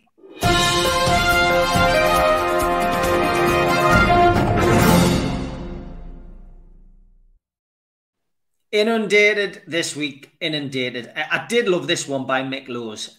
Wow. Look at the attention to detail Mick used to go into for his pre-match preparation. Get yourself onto Mick's Twitter account, @Lowes_Mick, and go and look at that. That was Mick's homework before each game. He would print one of them off and he would have talking points for each player. Fascinating, that, just to show the inside of somebody who is probably one of the greatest commentators of our time as Newcastle fans. You can tell the difference from someone like that to the lad that did the first friendly game for us on NUFC TV. Oh. Yeah, I saw they were advertising for commentators. I was going to put myself forward, actually. Can you imagine that would have gone down well with the trolls if it had me being sitting there commentating, but never mind. Stephen Kennedy is becoming a regular on our Facebook page. If you're not on there, just search NUFC Matters. We've got a group and a page. Stephen says, just asking about Sunderland's Champions League dreams. Still dead. Thanks for checking. Very good, Stephen. Keep them coming, mate, on the Facebook page. I do check it. Even dodgy journalism in Toronto, says Colin Walker. Newcastle, new owners, new concerns. No change there, mate. You can't trust a lot of the media. I love this on the Manchester Evening News. M6 drivers stuck in huge traffic delays start having a party in the middle of a motorway. Those guys there are actually got a table football out on the middle of the dual carriageway and started playing table football. There was somebody else actually set their equipment up and started busking in the middle of the road. Unbelievable. But this is Britain in 2022. Stephen also sent us this one. When Mackems finally get the chance to holiday outside of Wearside, this picture says it all, other way around, Jeffrey. And this one from Ian Hull, who loves a cartoon. Bob and Steve noticed no one else was wearing a collar. Suddenly they realised they were in a stray bar. Very good, Ian. I love this photo. I love these kind of photos. James Douglas, thank you for this one. Me and my son wearing the same kit, 24 years apart. 24 years, man. Jeez. How good's that? Absolutely fantastic, that, James. Thanks for allowing us to use the photograph of your young lad. Paddy Power, always on the money for tweets. It was a close game, but the turning point seemed to be you shouting, beep, you beeping at one of the German players. Yeah, very good. Like that one. And this one from Neil Skinner. I'm sure with all his old Dortmund connections, Steve Wraith will get the old Madison's nightclub open to welcome James Madison when he arrives at Newcastle. Good idea, Neil. Good idea. The Bury Pub, very good. Southgate reveals England's new starting lineup. Men's. Yeah. So John Terry there. Yeah, it's one of Albert's drones of you, that. This one as well. Absolute quality, this. When they charge you a mint for some off-centre print, that's Castore. Thanks to Zara for that one. I did like this one. Football season. Meet the lads. Tick. Full English and a pint. Tick. 14-fold acca. Tick. 8 more pints before kickoff. Tick. Lose 2-1 in the 90th minute. Tick. MK Dons let you down for $3,000. Tick. More booze. Tick. Stay out all night. Tick. Relationship in tatters. Tick. And they say it's only a game. Few of them flying around. Michael Owen releasing a special edition NFT to mark the occasion. And Lindsay Ragg, thank you for this one. Soaking up the atmosphere. Must be in the posh seats as sat behind Steve Wraith. Yeah, posh seats indeed. Didn't see Keith Patterson, obviously. This one from Zara. Find someone who looks at you like Robson Green looks at Les Ferdinand. True love, true love. David Pix is not sure I'm disciplined enough to apply this rule to everyone, but I'm definitely going to start unfollowing people comparing this current ownership to Ashley or even elements of it. Look at the club now. Look at it 10 months ago. Night and day, and it's only getting started. I'm sitting here absolutely crushed that I haven't got a season ticket after spending 10 years of predominant shite under Ashley.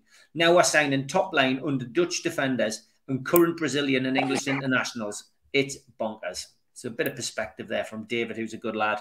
How are the lads? At last, August 22 is here, and the player of the month is still one of our starting 11, Joelinton. Crikey.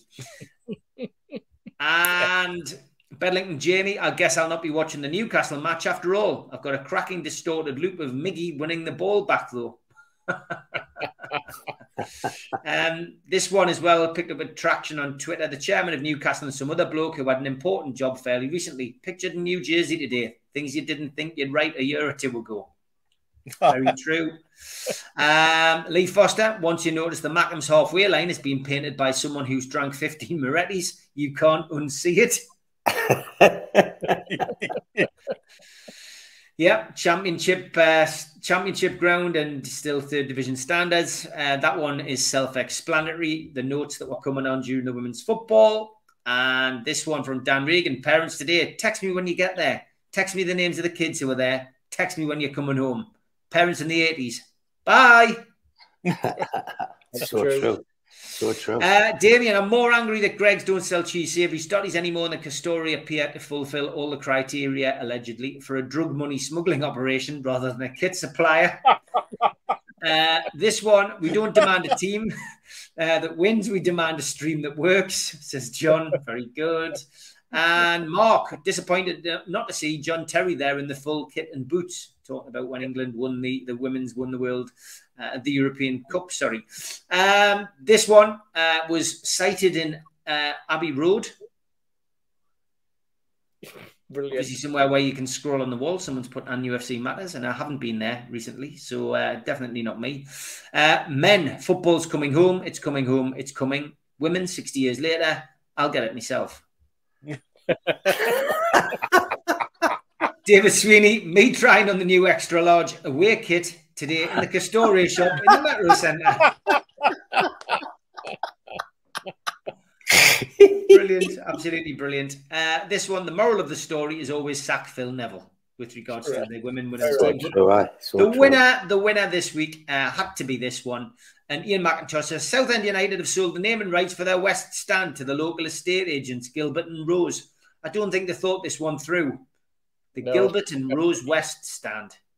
Wow. Unbelievable. Named after a serial killer.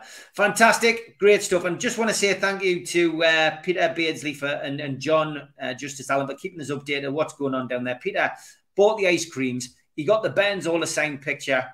He's made the kids, week, months, whatever you want to call it down there. Absolutely brilliant. Been absolutely fantastic. I was down there this week, Steve. It was great. Watching the kids, the enthusiasm, watching the enthusiasm of a 62-year-old kid in Peter Beardsley as well was absolutely unbelievable. I mean, God, that bloke, he can still play a ball. He can still pass a ball like you've never known.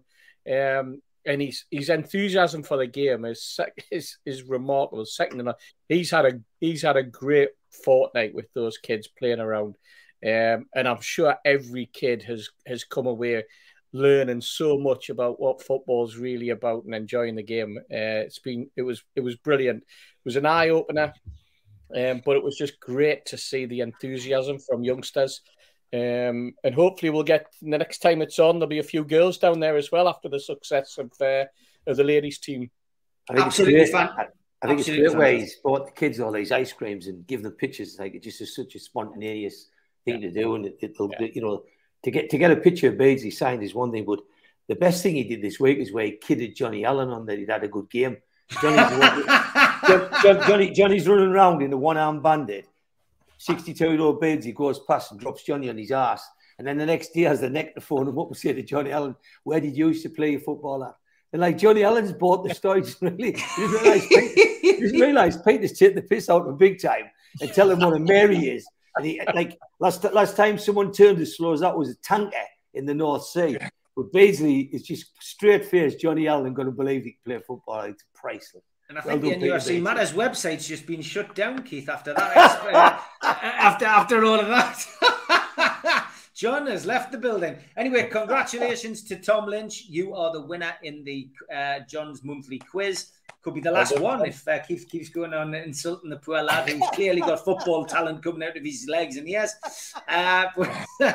Moving swiftly on, thank you to everybody who sent those tweets in. Keep them coming.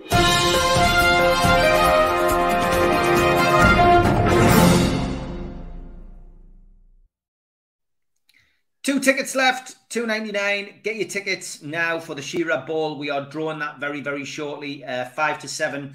John, we will shut it off at 10 to 7. So if you can get me the video over, and we'll do the draw officially online, who the winner is. Thank you very much for everybody who's entered. Get those last 2 tickets. If you haven't got them already, get in quickly. Okay, let's ask you guys your team, your starting 11. Steve, I'll come to you last because I've just seen you grimacing there. It might give you a little bit of time to compose yourself. Keith has been beavering away since the start of the show, and I think he's already got his picked. I will go with mine first, and despite temptation to change it, I'm going to go. I'm going to go with the team. Let's go with the team that we think will start tomorrow, not the team that we would want to start. So let's rock. Otherwise, we'll be here all night. We'll go into extra time.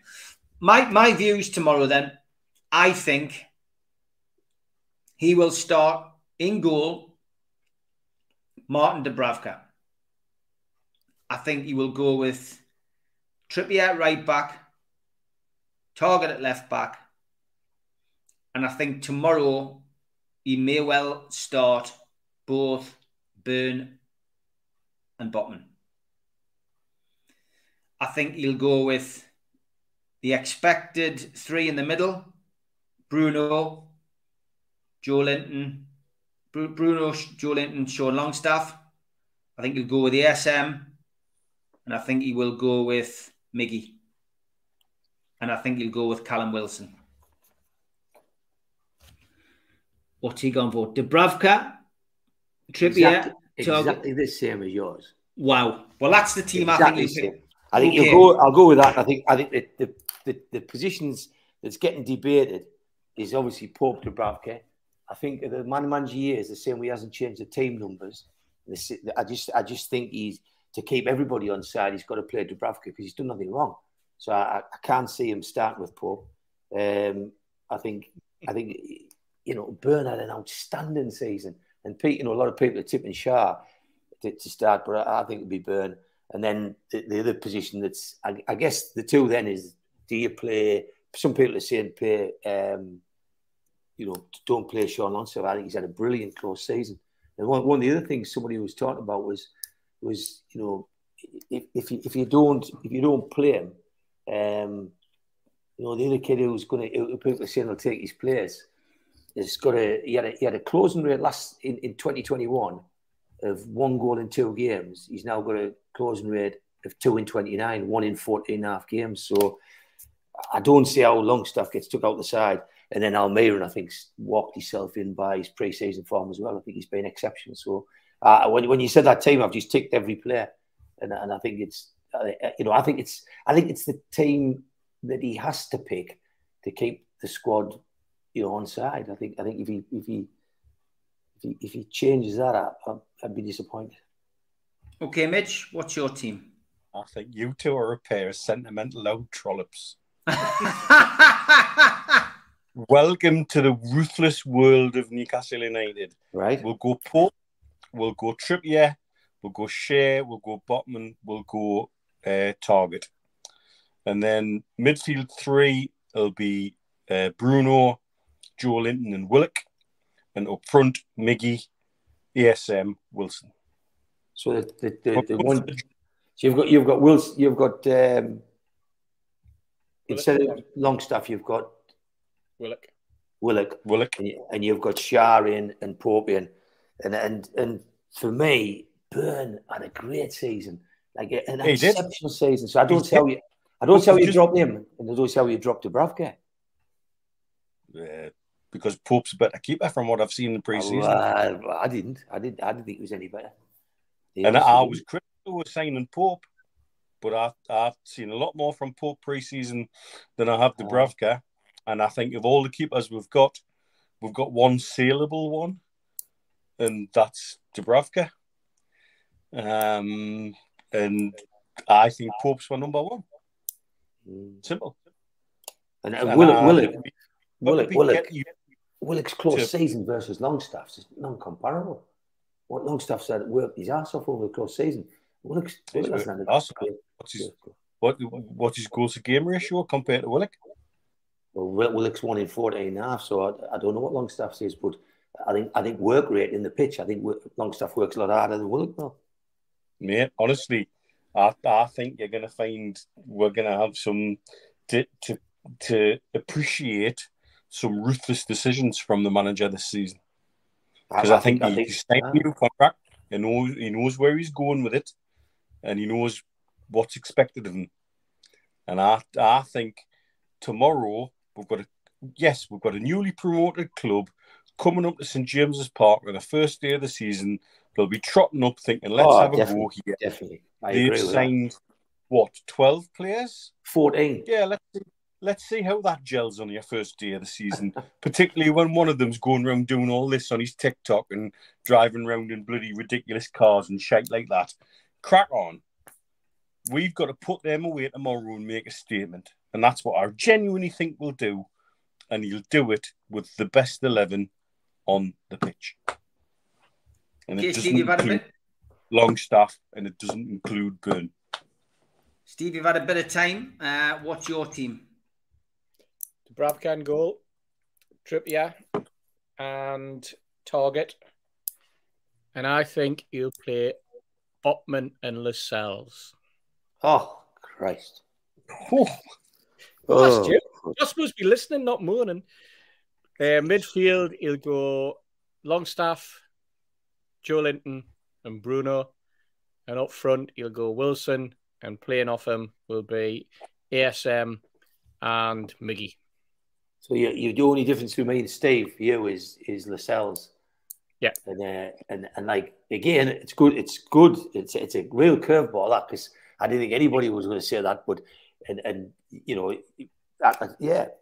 The Russian, I mean, we had this conversation last week when we were out. We were talking about, we didn't go into the team, but we went into that particular position, that the two centre backs, and we talked about this.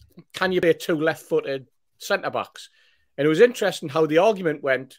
You can't play 2 left-footed, but you can play 2 right-footed, and that was fascinating, wasn't it? That sort of like, oh, never thought of that.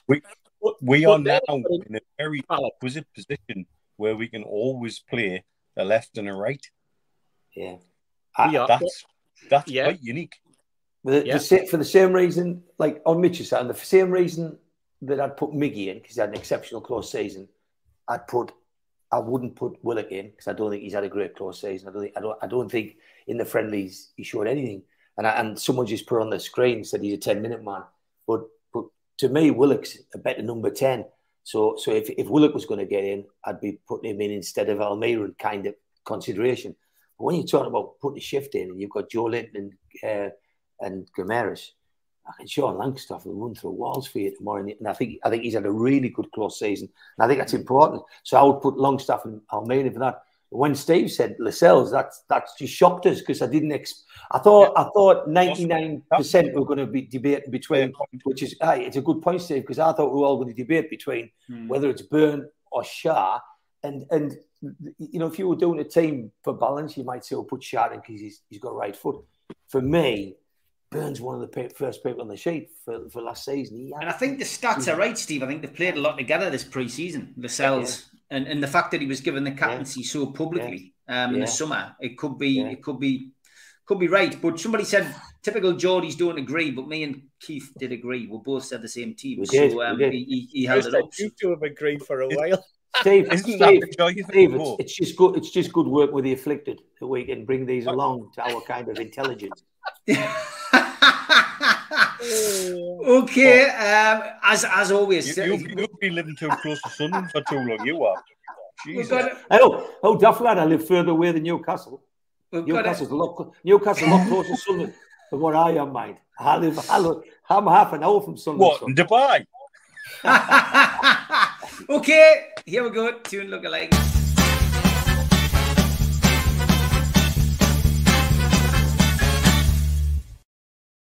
God, we're going to fly through these because the conversation's been tremendous. Sam Chipperfield was straight in with a Steve Hasty look-alike.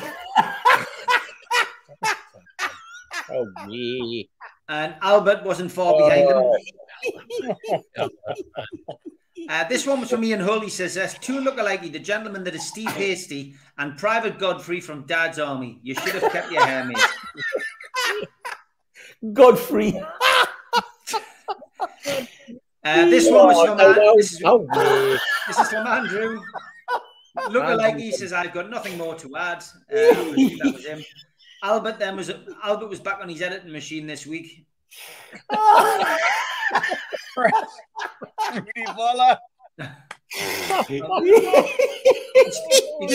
This one was from Tom Dixon. Tom Dixon's clearly been on the same machine, bit of software.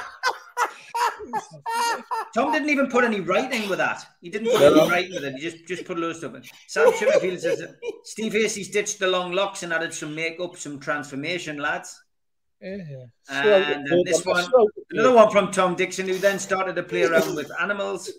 Could you want to rephrase that, please? No, definitely. Tom was playing around with animals. Fresh trim. That one again was. Who was that supposed to look like? I think that was from East Midland Mag, Steve Hasty.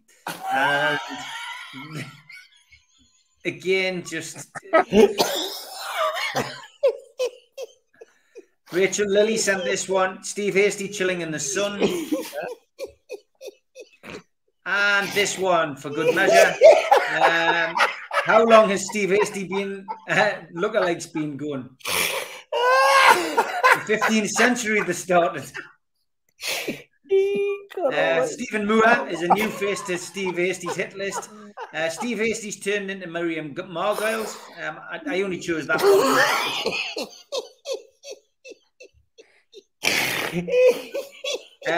I love this one from Sam Chipperfield. Bloody heck, Stu Penman looks rattled here.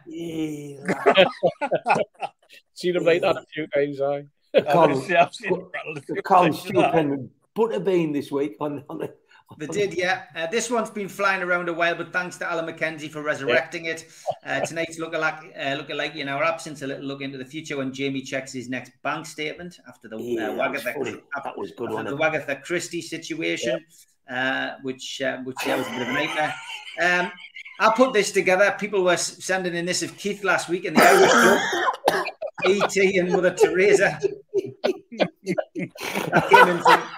Came in from numerous people, that one. Back with Albert. Christ, they're all at it. Me and Mitch. Oh, God almighty. Butterbean. Big up Butterbean. Albert then sent this. Mitch sent this to the little boys' room. Sent to the little boys' room after the NUFC Matters expose. And that was now Hastie's retired. Steve Wraith's taking up the baton. So okay, moving on to some lookalikes now. Oh no, Albert said that's 3 games in 3 days for Steve Hastie. Just loads those flags. Yeah, that's an actual. He's attempted to look like that one. Yeah. Rocket 2 never knew Dan Burn and Ryan Fraser's wives played for Belgium. Peter Swift, for the 3 Amigos on Friday, saw Joe Linton on a cruise through the Panama Canal in March. Think he needs a new hairdresser. Wow. And this one, John Brown, one for the lookalikes, Gary Lineker. And a lass in Bangkok, a go-go bar, approximately 20 years after the famous Leicester City, Thailand tour. You'll have to tell us more. I must have missed out on that one. Maybe I just wasn't reading those kind of newspapers. Andrew Rizal, John Sykes of Whitesnake is Hastie's. Is this the Hastie's band name? And he used to drink at the Jubilee where we drank it. Denny Al Ramayan says, look alike. War Amanda bought David De Gea. Hey, yes, could be. It's a good one. Yeah, it was. This one, Mark Byers. Mitch. As Mitch had his budgie, Steve Hastie in Mitch's budgie smugglers. That's what he's saying. Oh, it's quality. This one as well. Keith is the emperor. And Tim Cairns, the bottom one. We've seen the top one before. I can see a resemblance, he says. You're getting hammered. Aga says, looks like an actor. David Franco and Fabian Cher. Very good likeness, that. Very good likeness. That's good. And this one from Albert. Guess who?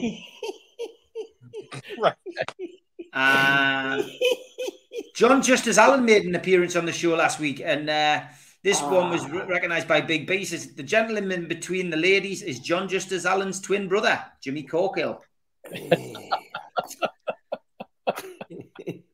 This was brilliant as well last week from Jacob. He says, during the last NUFC Matters 3 Amigos, Steve Wraith pretended not to know the neighbour's character names. Yet here he is, super excited for next year's, for the super excited for the farewell episode. Very good, that, mind. I had to look twice at that. Yeah. I was making sure that you hadn't superimposed something on that one. This one, tune lookalike from Paul Whitfield. Oh no, not bloody Agadoo. Is that Mitch or is it Dean Michael from Black Lace? Another one from Albert. Anyone seen Steve Hastie? Steve.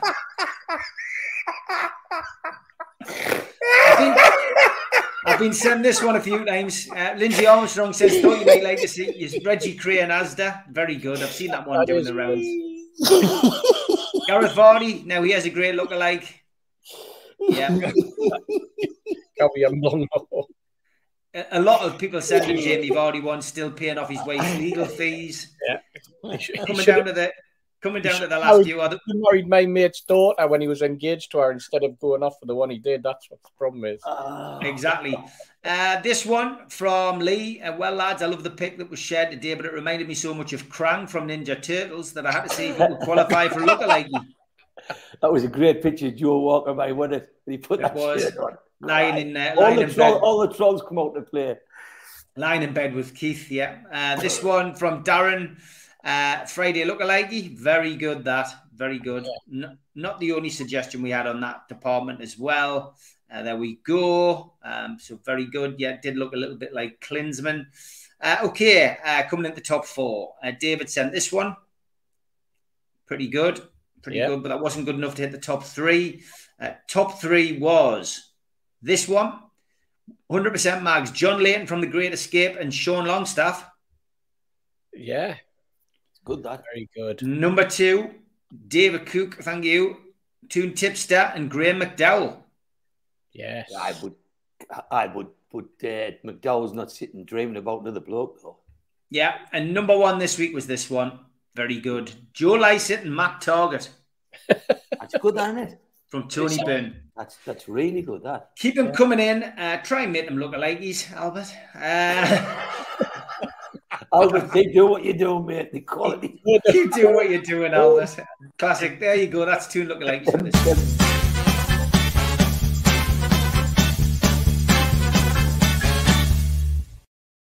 send them to me or send them to the lads. And as you know, we do like to have a laugh on here. And this week I did catch up with Elliot Slesser. He's done his world-class NUFC Dream Matters team. So that will be coming up very shortly. But here's one of his jokes.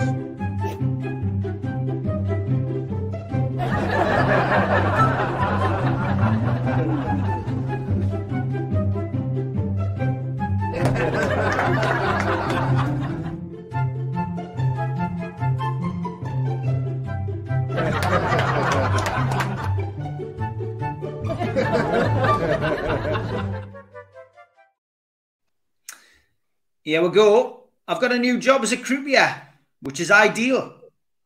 Very clever. Very good, Elliot. I hope you had a good week this week, mate. He was up in Scotland, I think he was, practicing, and best of luck in his next tournament. But yeah, I'm having a little bit of a break from the live shows next week, so you will be able to catch up on a few pre-records. You will have a full week's entertainment next week, so don't worry. And the Three Amigos will be live next Friday. So just having a couple of days off, spend a little bit of time with the family who are off. Okay, return of a couple of favourites. And as always, looking ahead to the game tomorrow, it is Toon Stato.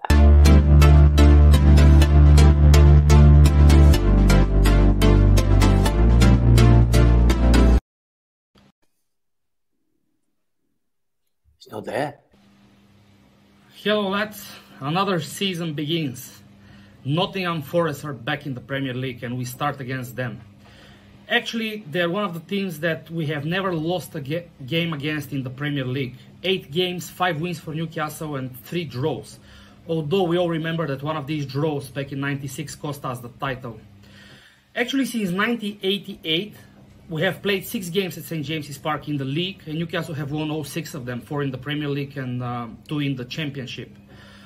When it comes to first game of the season though, funnily enough, Nottingham Forest have played 5 seasons in the Premier League, and in 4 of these seasons they have won their opening game, which makes them the team with the best win ratio in the first week of the season for all teams that have played more than 1 season in the Premier League. Now for Newcastle, the last win at St. James's Park in the opening game of the season was 10 years ago, back in 2012 against Tottenham. And actually our overall record in the first game of the season is not great either, as we have only won 1 since then against West Ham in 2020. We all know that this is about to change on Saturday. When it comes to top goal scorers for in the opening game of the season for Newcastle, not surprisingly, it's Alan Shearer with 4, followed by Oba Martins with 3. Callum Wilson has 2. He scored in both of the opening games since he came to the club. Let's wish the lads to have a great season, and having said all this, I packed my bag and I'm on my way to St. James's Park for the game tomorrow. See you, lads. Fantastic, as always. Great to have Andre back. He's a big miss over the summer, and he's taken to being a father very well. Looking forward to catching up with him, hopefully at some point tomorrow. And as you know, we also have Toon Tipster.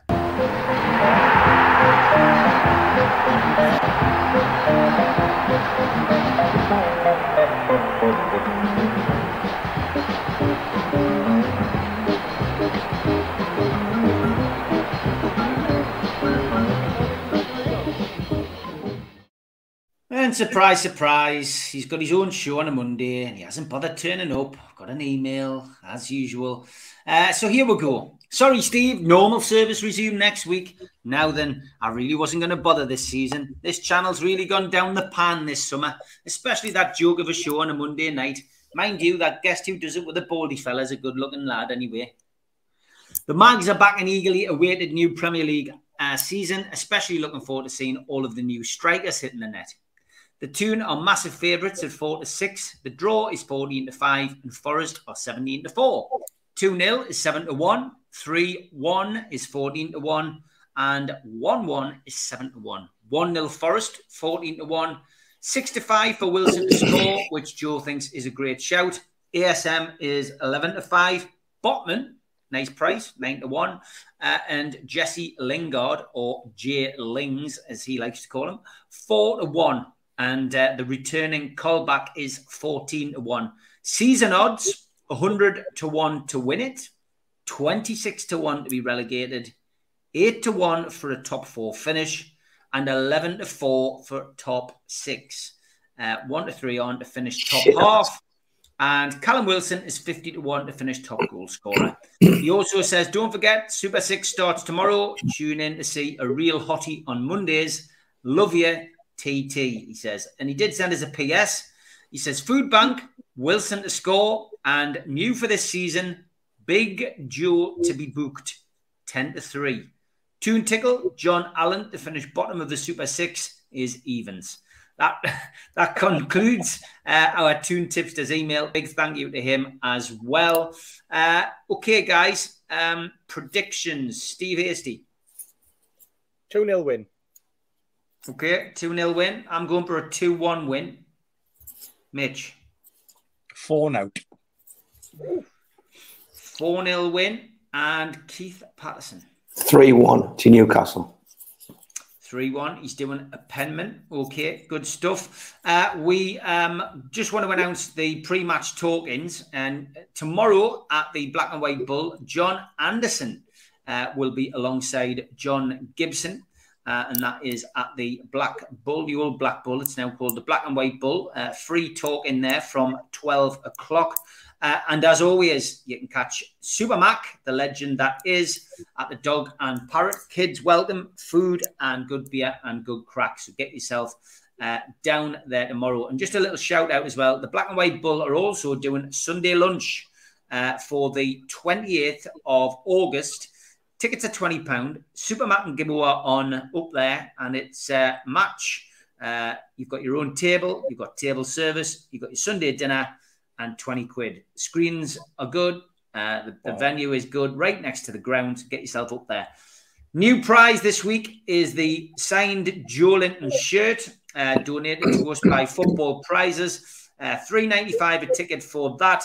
The link for the website to win that is going onto my Twitter, and it's also pinned to the top of the chat. So click that. Go and get your tickets for that, and we will push that until the tickets have gone. I think there's 99 tickets for that, so get yourself on them. Big shout out to Football Prizes for donating that for this week. And the winner of the Shearer Ball is Darren Smith. Well done, sir. You are the winner of the Alan Shearer Ball. John Justice Allen will get in touch with you. Well done. Thank you for everybody entering. And John will be in touch. And a big shout out to Tom Lynch, who won in the chat. He won the Shearer box earlier on. So well done, Tom. You've been a big supporter of the show. It's about time you won something, Bonnie lad. You've been with us all the way through. So well done, mate. Absolutely delighted for you. I think I've fitted everything in. I don't think I've forgotten anything other than Julie's favourite part of the show, and she's not even watching live now.